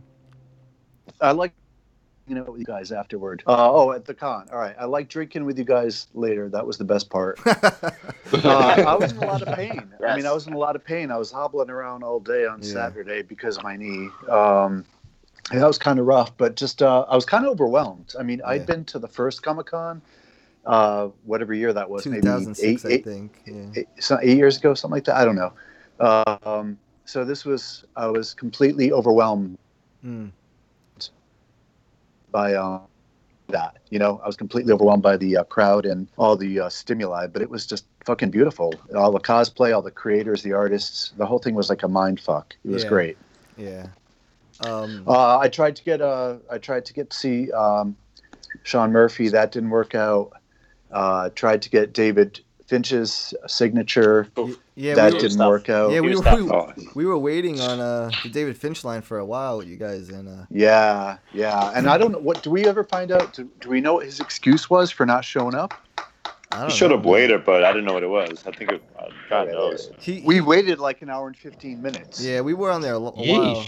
But he's not the kind of guy to like screw over fans either. I don't know what happened. I don't know. It better be like a cancer, a cancer diagnosis or a dead wife. Oh shit, Colt was pissed. But yeah, we had Little Rock Batman online, so we were protected quite well on that line, waiting for. Yeah, and that one woman thought he was Henry Cavill, I think. Yeah. Off for a second. Yeah, someone thought I was Henry Cavill. Isn't that bizarh? That must be nice, man. Not bad. I'll take it. Yeah. Shit. Yeah. Henry Cavill. Yeah, I'm like 100 pounds lighter. Cheers, Duck. You get Henry Cavill. All I get is Charles thinks I'm Tyler Kirkham. Yo, let me tell you, bro. Every time I looked at Tyler Kirkham, I'm like, this is weird. I swear, I think it's Robin, bro. It's so funny, man. That was a good man. Seeing Colt there was so cool. So much. Shout out to Patrick Gleason. When I saw him, he remembered. He's like, "Yo, I'm coming on the show. Just hit me up on Twitter." I think I lost a mention on the website. Damn. So Patrick Gleason, he's like, "I'm coming on." So he's gonna be on. He knows Henry Cavill. Yeah, he might be our next guest. So shout out to I love Patrick Gleason and who's the Peter Tomasi is his name, right? The other writer. Those guys are cool, man. Those are cool guys. I like those guys. They're like they're like really low key. And the when you have your jocks and your Fabrics and everyone around, those guys are like doing their thing too, but they're just chilling, So Hey, did you see Peter Tomasi's tweet about wanting to do a Detective Comics run of 103 issues? He said he's hoping to be allowed to do that many. Well, people were like, "Is Patrick Gleason to be the artist?" Oh man, that'd be the shit. Those guys are a great team. I mean, Batman and Robin. They also did Super Sons, right? Yeah. Yeah, those guys are good. They're a good team. Yeah. It was cool to see all you guys there, man. It really was. That was like the best part. Like all of us individually couldn't have got what we got done without each other. Ultimately, you know what I mean? There was always somebody doing something else. So that was really cool. And speaking of which, Cole, I have this Sean Murphy print that Falco gave me to give you, so hopefully we can link up tomorrow. Yeah. I'll meet up with you tomorrow. I'll talk to you through the chat. Yeah, well, I'm supposed to meet up with Grumps and cancel on him. Take it. At Roses. Yeah, boy. They're having to sit down. But before we get into the drunken shenanigans, Legends has a verdict. Legends had Shake Shack for the first time today. Oh yeah. Ooh. This is gonna be simple and quick. It's gonna cut the head right off. Or maybe not quick. I'll go through like 2 or 3 minute play by play. So, quick verdict is Shake Shack is very good. Not gonna lie. Anybody who tells you otherwise will be lying to you. In terms of Shake Shack versus In-N-Out, Shake Shack definitely wins when it comes to milkshakes. Everywhere I go, I always try the strawberry milkshakes. That's my thing. Shake Shack has a great strawberry milkshake. In terms of the French fries, I have to give it to In-N-Out. There's nobody's beaten Animal Style fries. Oh, okay. The Shake Shack fries were good. They were just, I felt like they were the kind you throw in the microwave and you heat up. Yeah. Shit. So I have to give that to In-N-Out. And in terms of the main event, the burger itself, the burger was good. It was juicy. It was flavorful. It wasn't dry. Yeah, it wasn't dry. The bun was soft and fresh. I felt the only negative, it was a little bit too salty. The patties were a little bit too salty. To give it to a who's first, who's second. So we got shakes, go to Shake Shack. Fries, go to In-N-Out. Burgers have to go to In-N-Out. So, yeah, but what he's saying is he prefers heavyweight champion of the world. In and out, boy. But he There it so is. he prefers dry burgers over salty burgers, is what he says. 100. So if you like it dry out there in the desert, then I can understand, right? Teasers, believe us. Hey, He needs them. You like it dry out there, boy. I don't know to tell you. Well, it's like that dry heat, boy. Hey, it's all right. It never rains. I don't know though, man, because if I remember correctly, Jesus, I know you're saying that, but I thought I saw you drown your burger with like 3 packets of ketchup, like 3 containers of ketchup. Yeah, that's trying to get some fucking moisture on it, boy. Yeah, that makes sense, boy. Try to give it some Jesus, flavor. how many heads of lettuce were on that In-N-Out burger? You had? What's so bad about getting head, boy? Hey, Shake Shack's very expensive compared to In-N-Out. In-N-Out, yes, a full meal for like $8. Shake Shack, it was like a dub. I'm like, the fuck? Yeah, that shit is. You spent like $20. You see any cows? You see any cows in Manhattan, I spent boy? like 20 on Shake Shack. I thought I was buying a commission. You have to pay that much for us to be eating rat meat. Oh, those imports. What's it called? The Trump. What do you call it? The Trump tariffs, boy. Don't worry, Legends. You'll be back in California in no time to get yourself some good old Domino's pizza or Pizza Hut. So, enjoy, buddy. Gross. Let me just tell you this: the worst pizza I had in New York is better than the best pizza in Cali. Oh, of course. Boom. Someone was like, "Hey, should we order pizza?" And I was like, "Yeah, from where?" They were like, Domino's. Swear to God, I dry heaved. The dollar pizza out here is better than the best pizza in Cali. Dollar. Yeah. You can't like, bro. You'd have to pay like $25 for like a medium pie to get the quality of a $1 slice. I don't know. It's something about the water. It's something about that water. Even Antonio's by Colts is better than your best pizza. Ooh. Oh, grump. Hey, Colt, I'm not kidding. I need to try your favorite. You should try Colt's place. Let me know what you think. Maybe. Now, hold up one second there, boy. We did promise him me and Grumps promised him a second chance, though. We're gonna try a rematch with Antonio. Yeah. Conor McGregor meet rematch. We got to go back to Antonio's. Legends. Have you tried Martha's yet? You going to Martha's tomorrow? Roses and Martha's. Damn. At the same day. He just came out of the hospital. He tried to come back here. It's true.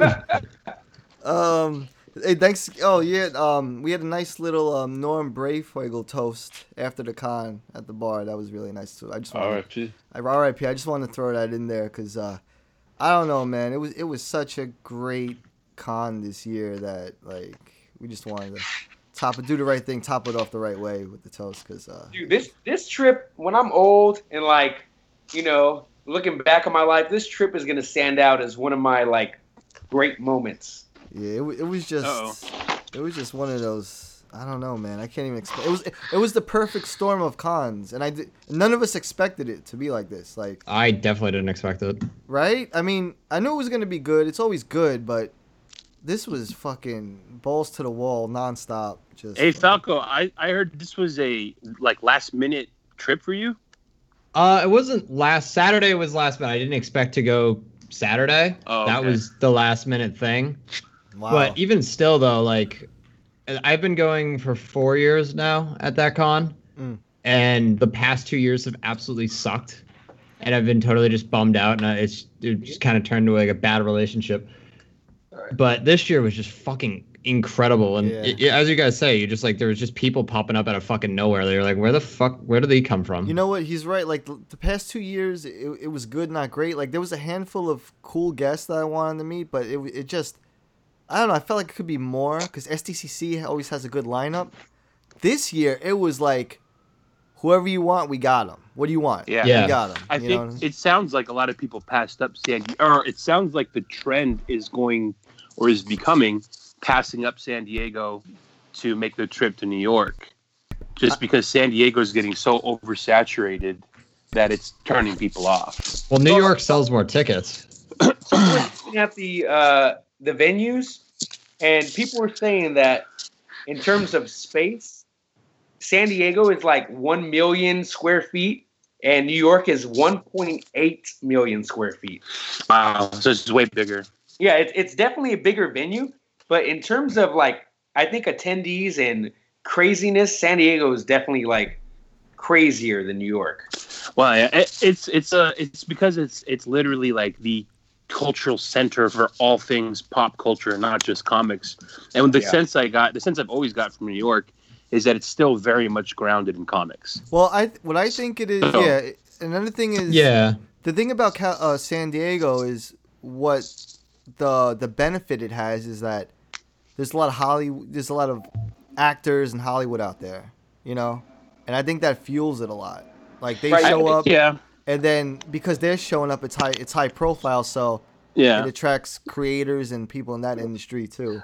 But I think it depends. Yeah, it depends on who you talk to, because I think that's kind of what is making San Diego. That's what's making it unappealing to me more so than as a fan. Yeah. Like I could give a shit less about the movies and the TV shows, to be honest. Like okay, that's cool, but I'm there because I'm there for the source material, and I think New York has got that locked down because, like you guys said, you're walking up to people, no problem. You know, I hope they continue this trend because this year it was so. Oh, geez, Falco. It was so comic book, and I mean, I saw Fabric walking around and Jock walking around, and they're just spent because it is just everybody's here. It is the fucking Todd McFarlane cruising Artist Alley. Not one person going up to him. I think a lot of people were scared, to be honest with you. They couldn't believe it was him. See, I'm gonna walk over here. Got some people sketching some comic books over here. All right. Down here we got. It looks like that Jim Lee over here. Okay, all right. Let's see over here. Okay. Now, man, Spawn here. Created Spawn. Nobody wants to talk to you. Fuck. Christ's sakes. Falco, what was your highlight of the comic book this year? I love this. This was my favorite year going, but my highlight's just how easy it was to do everything. Right. As someone who has just shed shitty luck over the past 2 years about like trying to get one fucking signature, never mind just walking up to a table and getting like 3. Yeah. It's been such a fucking hassle for me, and so just being able to go around the con and just walk up the fucking Fat Books table and go, hey, can I buy a print and can you sign it? That's fucking. It's just like it's mind blowing to me that I didn't have to fucking camp out at 4 o'clock in the morning and get a fucking wristband, only to get told, oh, sorry, he's sick, go fuck yourself. Yeah. Yeah. He was at WonderCon 2 years ago, and it was impossible. So, yeah. You know, someone's going to have to join Trunkler over at C2E2 to see how that one goes over as far as comparison to New York Comic Con, because C2E2 was pretty nutty this year, too. Me and Legends were talking it, and we were like, yo, what's gonna top this con, dude? Like, I might have to go to C2E2 next year. Comic-Con cruise. We should all go to C2E2 this year and all like cram in Trunkler's place. Okay. Mark my words. I swear to God, Hop in the trunk. all these people, all these events are turning some events into cruises. Oh, they already did They already did one. They already did a comic cruise, didn't they? Yeah. Yep. And we might be stealing Legends over here for Fan Expo pretty soon too. Uh-oh. Oh man. Yeah, that's definitely on my list, Rob. And I might. I mean, it's later in the year next year, so it gives me time to save and prepare. That might be my August trip. Yeah. I might have to turn that into a birthday trip as well. I think the only thing that could top this is if the whole Bat Force was under the same roof at a con. Yeah, absolutely. Maybe San Diego. I think the multiverse would just crack though. I don't know. You guys got to make it out to San Diego just once at least, just to compare. Dude, that's like Tyler Kirkham and Robin being in the same room. Like, if everybody came to San Diego, you wouldn't have to pay for like hotels because you can stay with me or Tom. Yeah, you stay at the Bat Force Hotel. Get the deal with kind of. If I ever meet Kirkham, I'm gonna get him to do the Flash of Two Worlds cover. We'll both stand on opposite sides. Nice. Yo, shout out to Tyler Kirkham for my free Huntress print. Thank you, my friend. Man, they got that shit printed that night too. Ooh. Oh, tell us the conversation you had about the Huntress there. Yeah. But the highlight of that night too was when Colt was getting in an Uber with Little Rock Batman. And it was like the paparazzi came out.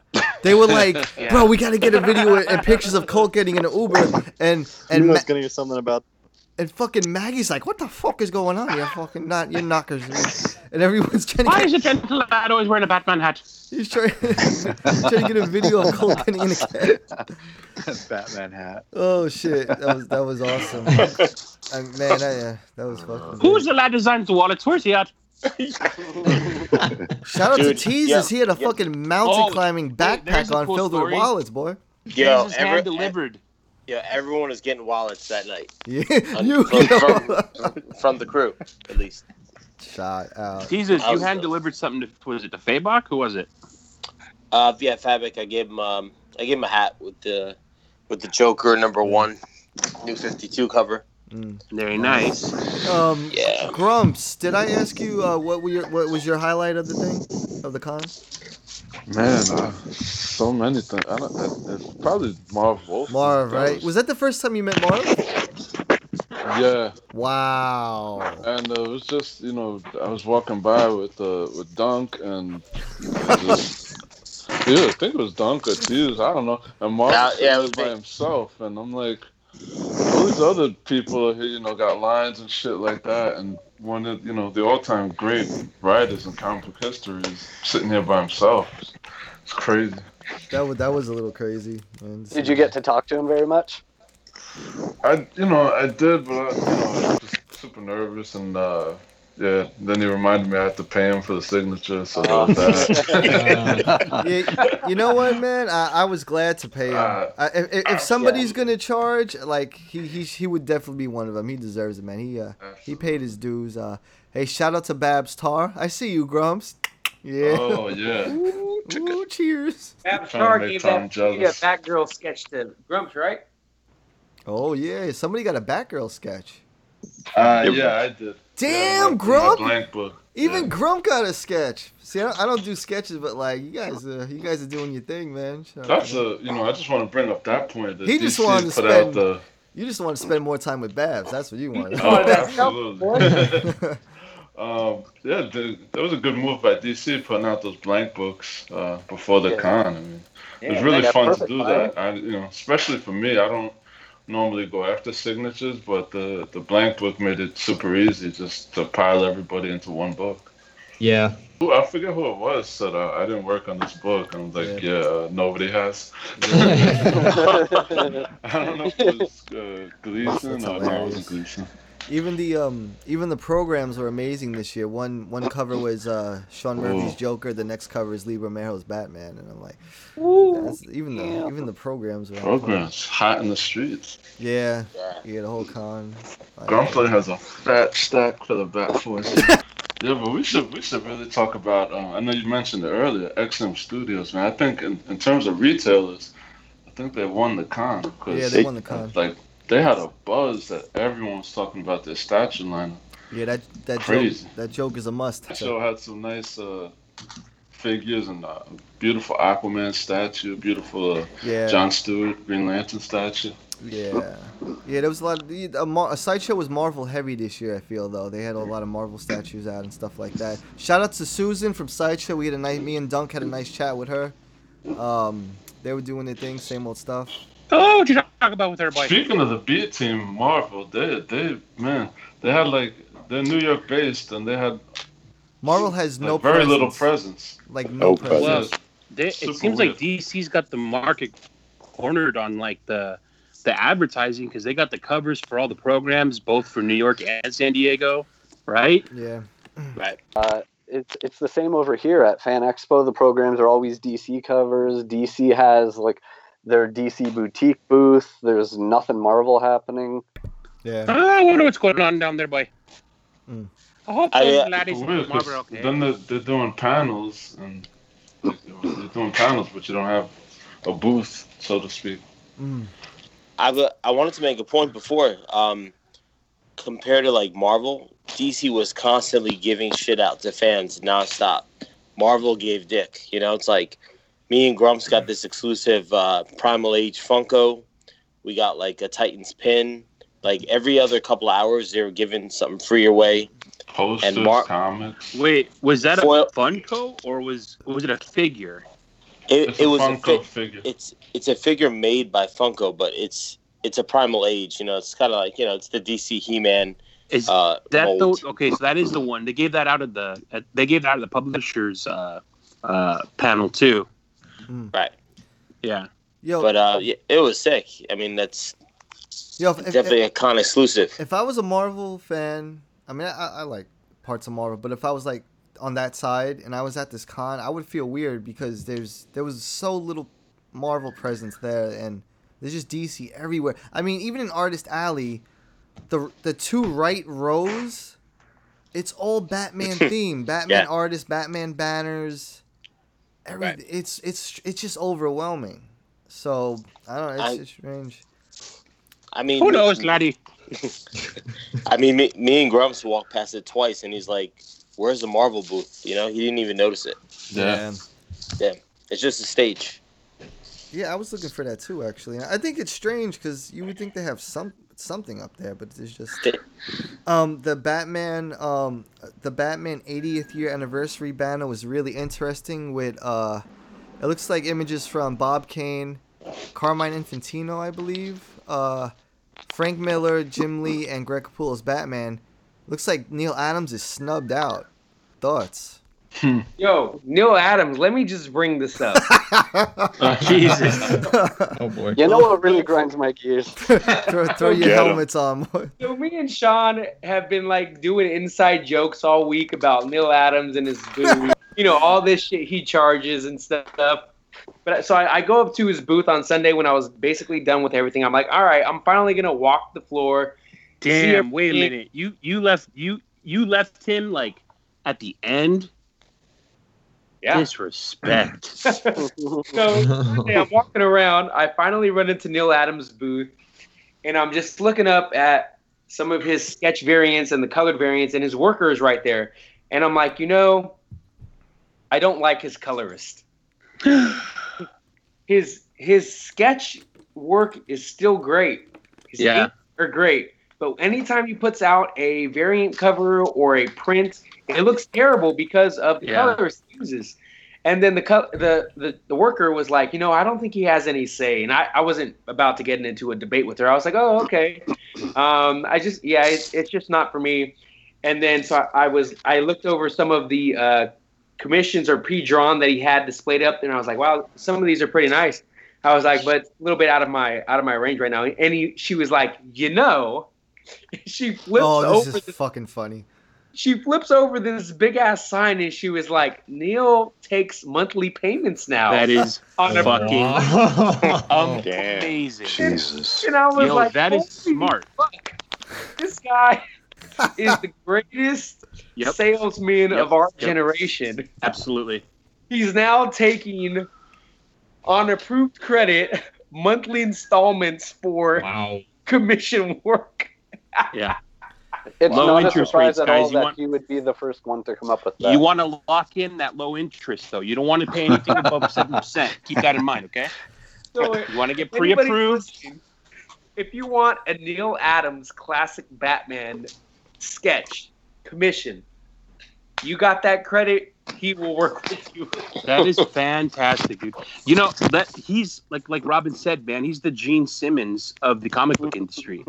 Like, he's there first on the scene, whatever it is. He's the guy that started charging signatures. He was like the first one. Oh, he's the one. He's the agent. First. He's the Zero zombie that started the very first one. He's like, well, it made sense at the time because back then that's when all the artists, all the creators were getting fucked because, you know, Bob Kane kind of situation. Like none of the artists were getting any of the credit for some of the stuff they were. So like, you know, they had to fucking survive. So he's like, you know what? Fuck this. I'm gonna start charging. You want me to sign it? I'm gonna $10. Yeah. You know what I mean? Yeah. So at the time, it was like I give respect to that. You know, back in the day when you're struggling and you're starving, like, you know, you're fucking creating some of this shit. You gotta get something back. But nowadays, when DC or whoever's already taking care of you, oh, fuck's sake, boy, I gotta put a down payment on a commission. Fuck's sakes. It's not that bad, buddy. Every year I look at his booth and I'm like, I had one good experience with Neil, and I never want to talk Leave it to at him that. again. No, I'm putting it to bed, baby. You know, that's a good plan. Because the man is in the comic book genre, the man is a legend. There's no denying that. But I think this business model is just tainting the legacy. It's really strange. I don't know. It's weird. It's just strange to me. But you know, you gotta do what you gotta do. I ain't hating the guy. Probably got like 9 kids, a zillion grandkids. Yeah, he's got mouths to feed. So, you know, Legends is right. He is a great salesman because I remember I forgot one of the cons. It might have been WonderCon with the Trunkler, or maybe it was WonderCon. Was it the WonderCon? We were standing by his table. I think Trunkler was there because Trunkler was like, "Fuck's sake." Fuck, I ain't paying that shit, bro. And then he goes, "Well, this is a different time. I'll leave that story for off the air. Legends, the one I think we're talking about." But one of the stories is he's like asking people, "Oh, you're gonna get that print? Oh yeah, I'm gonna get this print. You know, if you get 6 more, you get a discount." And it's like, and I kind of looked up and looked at him like, "Is he being serious?" And the guy who was looking at the print like stopped and thought about it. So, you know, get that discount, man. There's a price break after 20. Oh my god. Good shit, man. That's amazing. Yeah, main flow was good. Merch was good. Got a little trailer out of it. Did you guys talk about? You guys talked about the Aquaman trailer? Yeah, it was the first thing we did. Yeah. Okay, cool. You liked it? I mean, it was awesome, but it was no Bruce Timm throwing a Funko Pop at somebody. But you know what? That's the only thing this con was missing was Bruce Timm. An angry Bruce Timm? Bruce Timm assaulting people. Yeah, that's. Well, Bruce Timm doesn't do. See, that's the thing. That's why I got to go to San Diego because you won't get that. He was doing a signing this. Wasn't he doing a signing this week? This time? Bruce Timm? I don't know. Jeff Jones. He re-signing? Yeah, there was a lottery. There was a lottery. Yeah, maybe he was there. He was there for the panel, the Batman Animated Series anniversary panel, and I think right after they did a ticketed. Yeah, they did because I saw Kevin Conroy. But after that, he was gone. Hey, was Deanie on that panel too?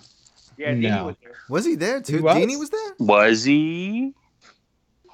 Guys, really, both of them together? I was gonna say I don't think so. Dude, no way. I wouldn't be surprised. Everybody was at this fucking thing. I wouldn't be surprised. I wouldn't be surprised if Bill Finger was resurrected and came to this fucking con, bro. at this point, at this point, man. Fucking legend. When's the last time though that Paul and Bruce appeared somewhere together? Because not anywhere where fans can see it. Yeah, I feel like that'd be a bigger deal. They need to bury the hatchet and make some good shit. There's money to be made. That's the thing, dude. It's so weird because Deanie has like tweeted or talked about at least 2 years ago, maybe 3. He was in San Diego and he had dinner with Bruce Timm.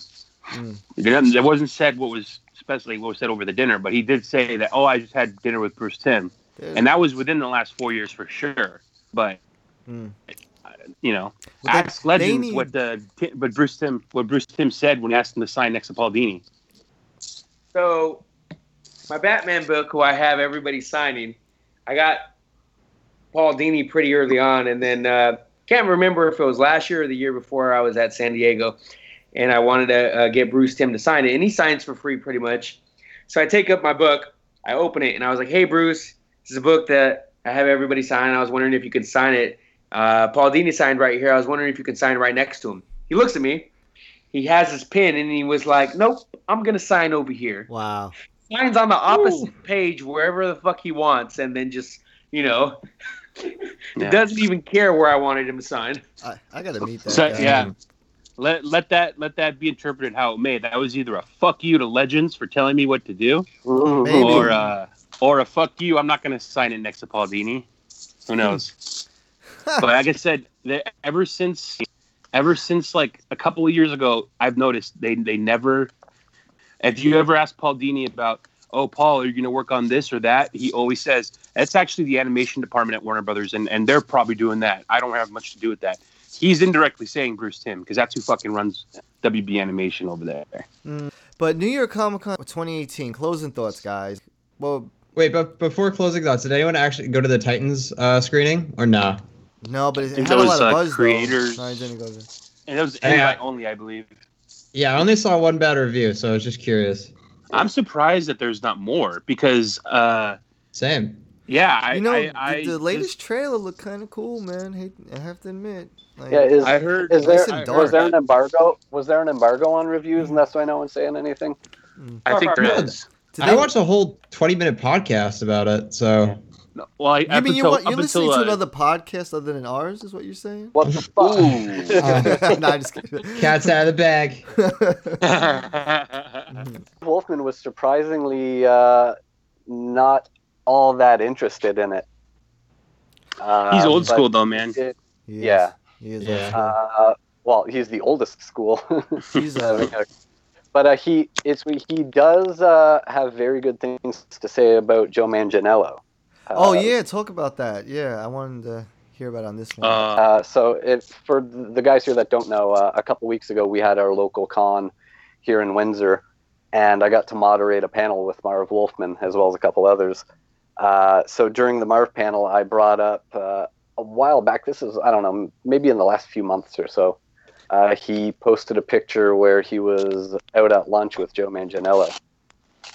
So I asked him about that, how that came up and what went down exactly. So what happened was, if I remember right, I believe Joe had contacted him because he wanted to talk to him about Deathstroke. So they met up to have lunch and talk about it. And Marv feels that Joe understands Deathstroke perfectly and has complete faith in him continuing to play him in future films. That's awesome. Wow. He understands him. To understand Deathstroke is not he don't give a fuck about anyone, man. And like he will get the job done. He killed his own seeing eye dog, man. How the fuck do you do that? These are my cookies, boy. But I really hope Joe gets to play him, man. I need to see that. Yeah, really he was there Saturday. Yeah, he was. Yeah. There's another guy that was there. And then Manu Bennett was there Sunday. Oh, Battle of Deathstrokes. I thought you were going to say easy win for Joe there. It's Marv had also met with him before too. He thinks Manu was he did a good job as Deathstroke as well. Does he like the hockey pads and the fucking the dollar store match? It's funny though. Marv was I thought I'd completely forgotten about Smallville. So I was thinking that Joe was the second person to play Deathstroke, and Marv goes, no, actually he's the fourth, because there was Smallville, and then when Deathstroke was first appearing on Arrow, Marv said that it was someone else in the Deathstroke suit before they cast Manu Bennett to play. So there's technically been 4 live-action Deathstrokes. With all this talk about Deathstroke, but Marv's also the father of Nightwing, right? So yeah, yes, indeed. He's the father. He's the father of Tim Drake. He's the father of Cyborg, Raven, Starfire, and over at the Marvel side, he created a shitload. He created all Blade. Those characters came out of his balls. That guy is that guy's a walking champ. Bullseye, Black Cat. He created Anti-Monitor. It's crazy because Anti-Monitor boy. People don't even know who this guy is. I was like, I didn't have time. I was like, I talked to Jason about it. I was like, you think I should get my first appearance sign? I was like, unless you get it slabbed, it's just gonna go down in value because you can't prove the signature. So I was like, I took that Matina cover with Deathstroke choking out Batman with a chain, and it's like the classic and I had him sign that. I'm like, woo, fucking damn, boy. And just a quick note, other than missing Jim Ballant, the only other two that I missed that were there at low-key booths were Jim Starlin and Graham Nolan. The easy ones to get, but I just didn't have time. And Jeff Johns was in the building, too. I mean, he's like maybe one of the few I don't have at this point. But, you mean our Lord and Savior? Yeah. Show some respect, our Lord and You mean our Lord and Savior? I know, serious. God damn. But, sorry about that, Jeff. Really sorry about that. I didn't even see Scott Snyder at this con. That's how crazy it was. Like, woo! You were in line your for best friend? Yeah, he was with your best friend Dirty. Best friend writer Scott Snyder. Oh yeah, best friend. I keep forgetting how the relationships with all these people. He was at a comic sketch art with Capullo for most of the time. That was the line you were on, right, with Jess and everyone to see Snyder. Yeah. Yeah. Yep. I love that they started doing that. It's so much easier to say hi to him at that booth now. Yeah. Right. Because DC just has them on ticketed signings now. It's impossible to get that stuff. I see Greg Capullo so much these years. I don't even say hi anymore. I just like literally nod my head at him. He just fucking knows my face at this point. I'm just like, because my friend was there too, my friend Joe, my childhood friend, and he like wanted a picture with him, and he got a flick, and he's like, yo, he got me into all your shit, and Greg goes, yeah, I know, he's one of my best pushers, and he like slaps my shoulder and shit. I was like, yeah, glad to be of service, Greg, man. I love that guy. But, man, big news coming from Brian Michael Bendis doing a what is it? Wonder Twins. What is it's? He's doing a couple things, but one of them that's fucking awesome is it's like more of like a kids line of books. Yeah. But they're doing Young Justice, and Superboy's got the leather jacket, the earring, and the sweet Zach Morris haircut back, baby. That's pretty popular. Jesus was chilling with Brian Michael Bendis on the streets of New York, actually. Oh, shit. Yeah, he almost got hit by a car, but Jesus. That would have been an entirely different story. And then we walked past him, and I shook his hand, and I got to speak to him for a minute. He was insanely nice, man. So it was definitely good experience. Isn't he from New York or no? Actually, Does he live there? Right? I don't know. All I know is in the middle of the street, Jesus was like, "Believe me," and then Brian Michael Bendis almost got hit by a car. He believed. Yeah, he's got he was comics coming out, man. Dude, that guy cannot take a hit from a car. He will turn to dust, bro. Oh yeah. He's like probably like half a foot shorter than me, so he's barely 5 foot. And he doesn't weigh anything anymore. As well, he lost like 80 pounds. Yeah. I heard he's a nice guy. No more Shake Shack.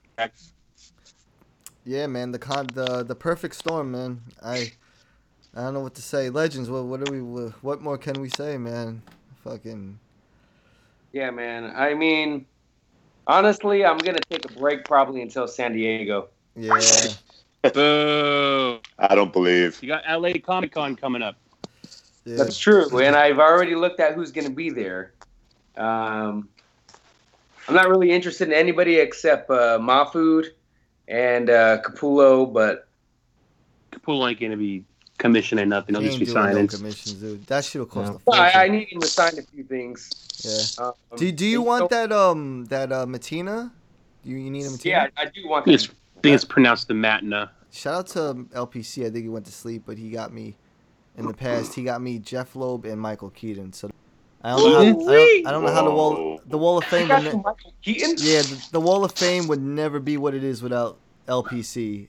Did you say Keaton? Yeah, Michael Keaton. He hunted down. How did he get you Keaton? For the Secret Santa, he hunted down a legit Michael Keaton. Oh, that's right. Yeah. Holy shit. That's why he gets to take months off at a time on the Bat Force. And shout out to Robin as well. He got a personalized Bermejo print for me. And shout out to Legends as well, who got me an original Bermejo print at San Diego, hustling a bunch of people on that line. So, teamwork, man. Teamwork. It's Sean Risley. Oh, yeah. Sean Risley. Yeah, I want to thank Risley. Yeah, he's hooking everybody up. Sean took care of me with that Bermejo print from San Diego, and he picked up the DKR foil for me. Beating up some anime kids at that panel for him. I wanted to give Chris Uminga a shout out. He took care of me and Grumps, and he's just been really good. Yeah. Super nice, up and comer, man. He's all about DC too, man, and I really appreciated what he did for us. So yeah, shout out to Brian from Ground Up again for getting me in there. Shout out to Alex from Rad Titan on YouTube, one of two guys from England who do statue reviews. I saw him at the XM booth. Good people. And shout out to Sal and Tiffany who do a show on YouTube as well. They hit me up online for the Sinkovich stuff because Sal commented on my bag and we started talking about Batman the Dam because they did an episode on it. They were really cool. Shout out to Falco Kick hooking me up with the ticket, which I didn't use, but nevertheless. The clutch. Which ticket? Yeah. His Sunday ticket. It was. Oh, Mrs. Grumps didn't go? Yeah, we had emergency at home. So Oh yeah. But Yeah. still came through in the clutch. I appreciate that. Yeah, shout out to all No squads. fucking worries. Shout out to Robin Teasy. Cross too, sending me this Detective Comics 27. Damn. Yeah, coming in hot. Signed Jason Fabek signed this, I guess. Who knows? Well, you've been hooking me up with stuff too. You got me that Batman 50 variant, and you scooped programs at NYCC. Shout out to Little Rock Batman for surviving 4 days at Colt's place. I know. He was setting up tripwires. He put Legos on the floor around the couch. And Shout out to Legends Lego Batman for not rubbing Sean Risley's feet without permission. and also picking up all your commissions, boy. Oh yeah, shout out to Legends big time for those commission pickups. Huge. Ninja. Bagel Chicken Ball shout out. Hey Gotham dwellers, make sure to stop everything right now and subscribe to Batforce Radio. We can be found on iTunes and SoundCloud. Don't miss out. Guaranteed to satisfy all of your Batman and DC needs.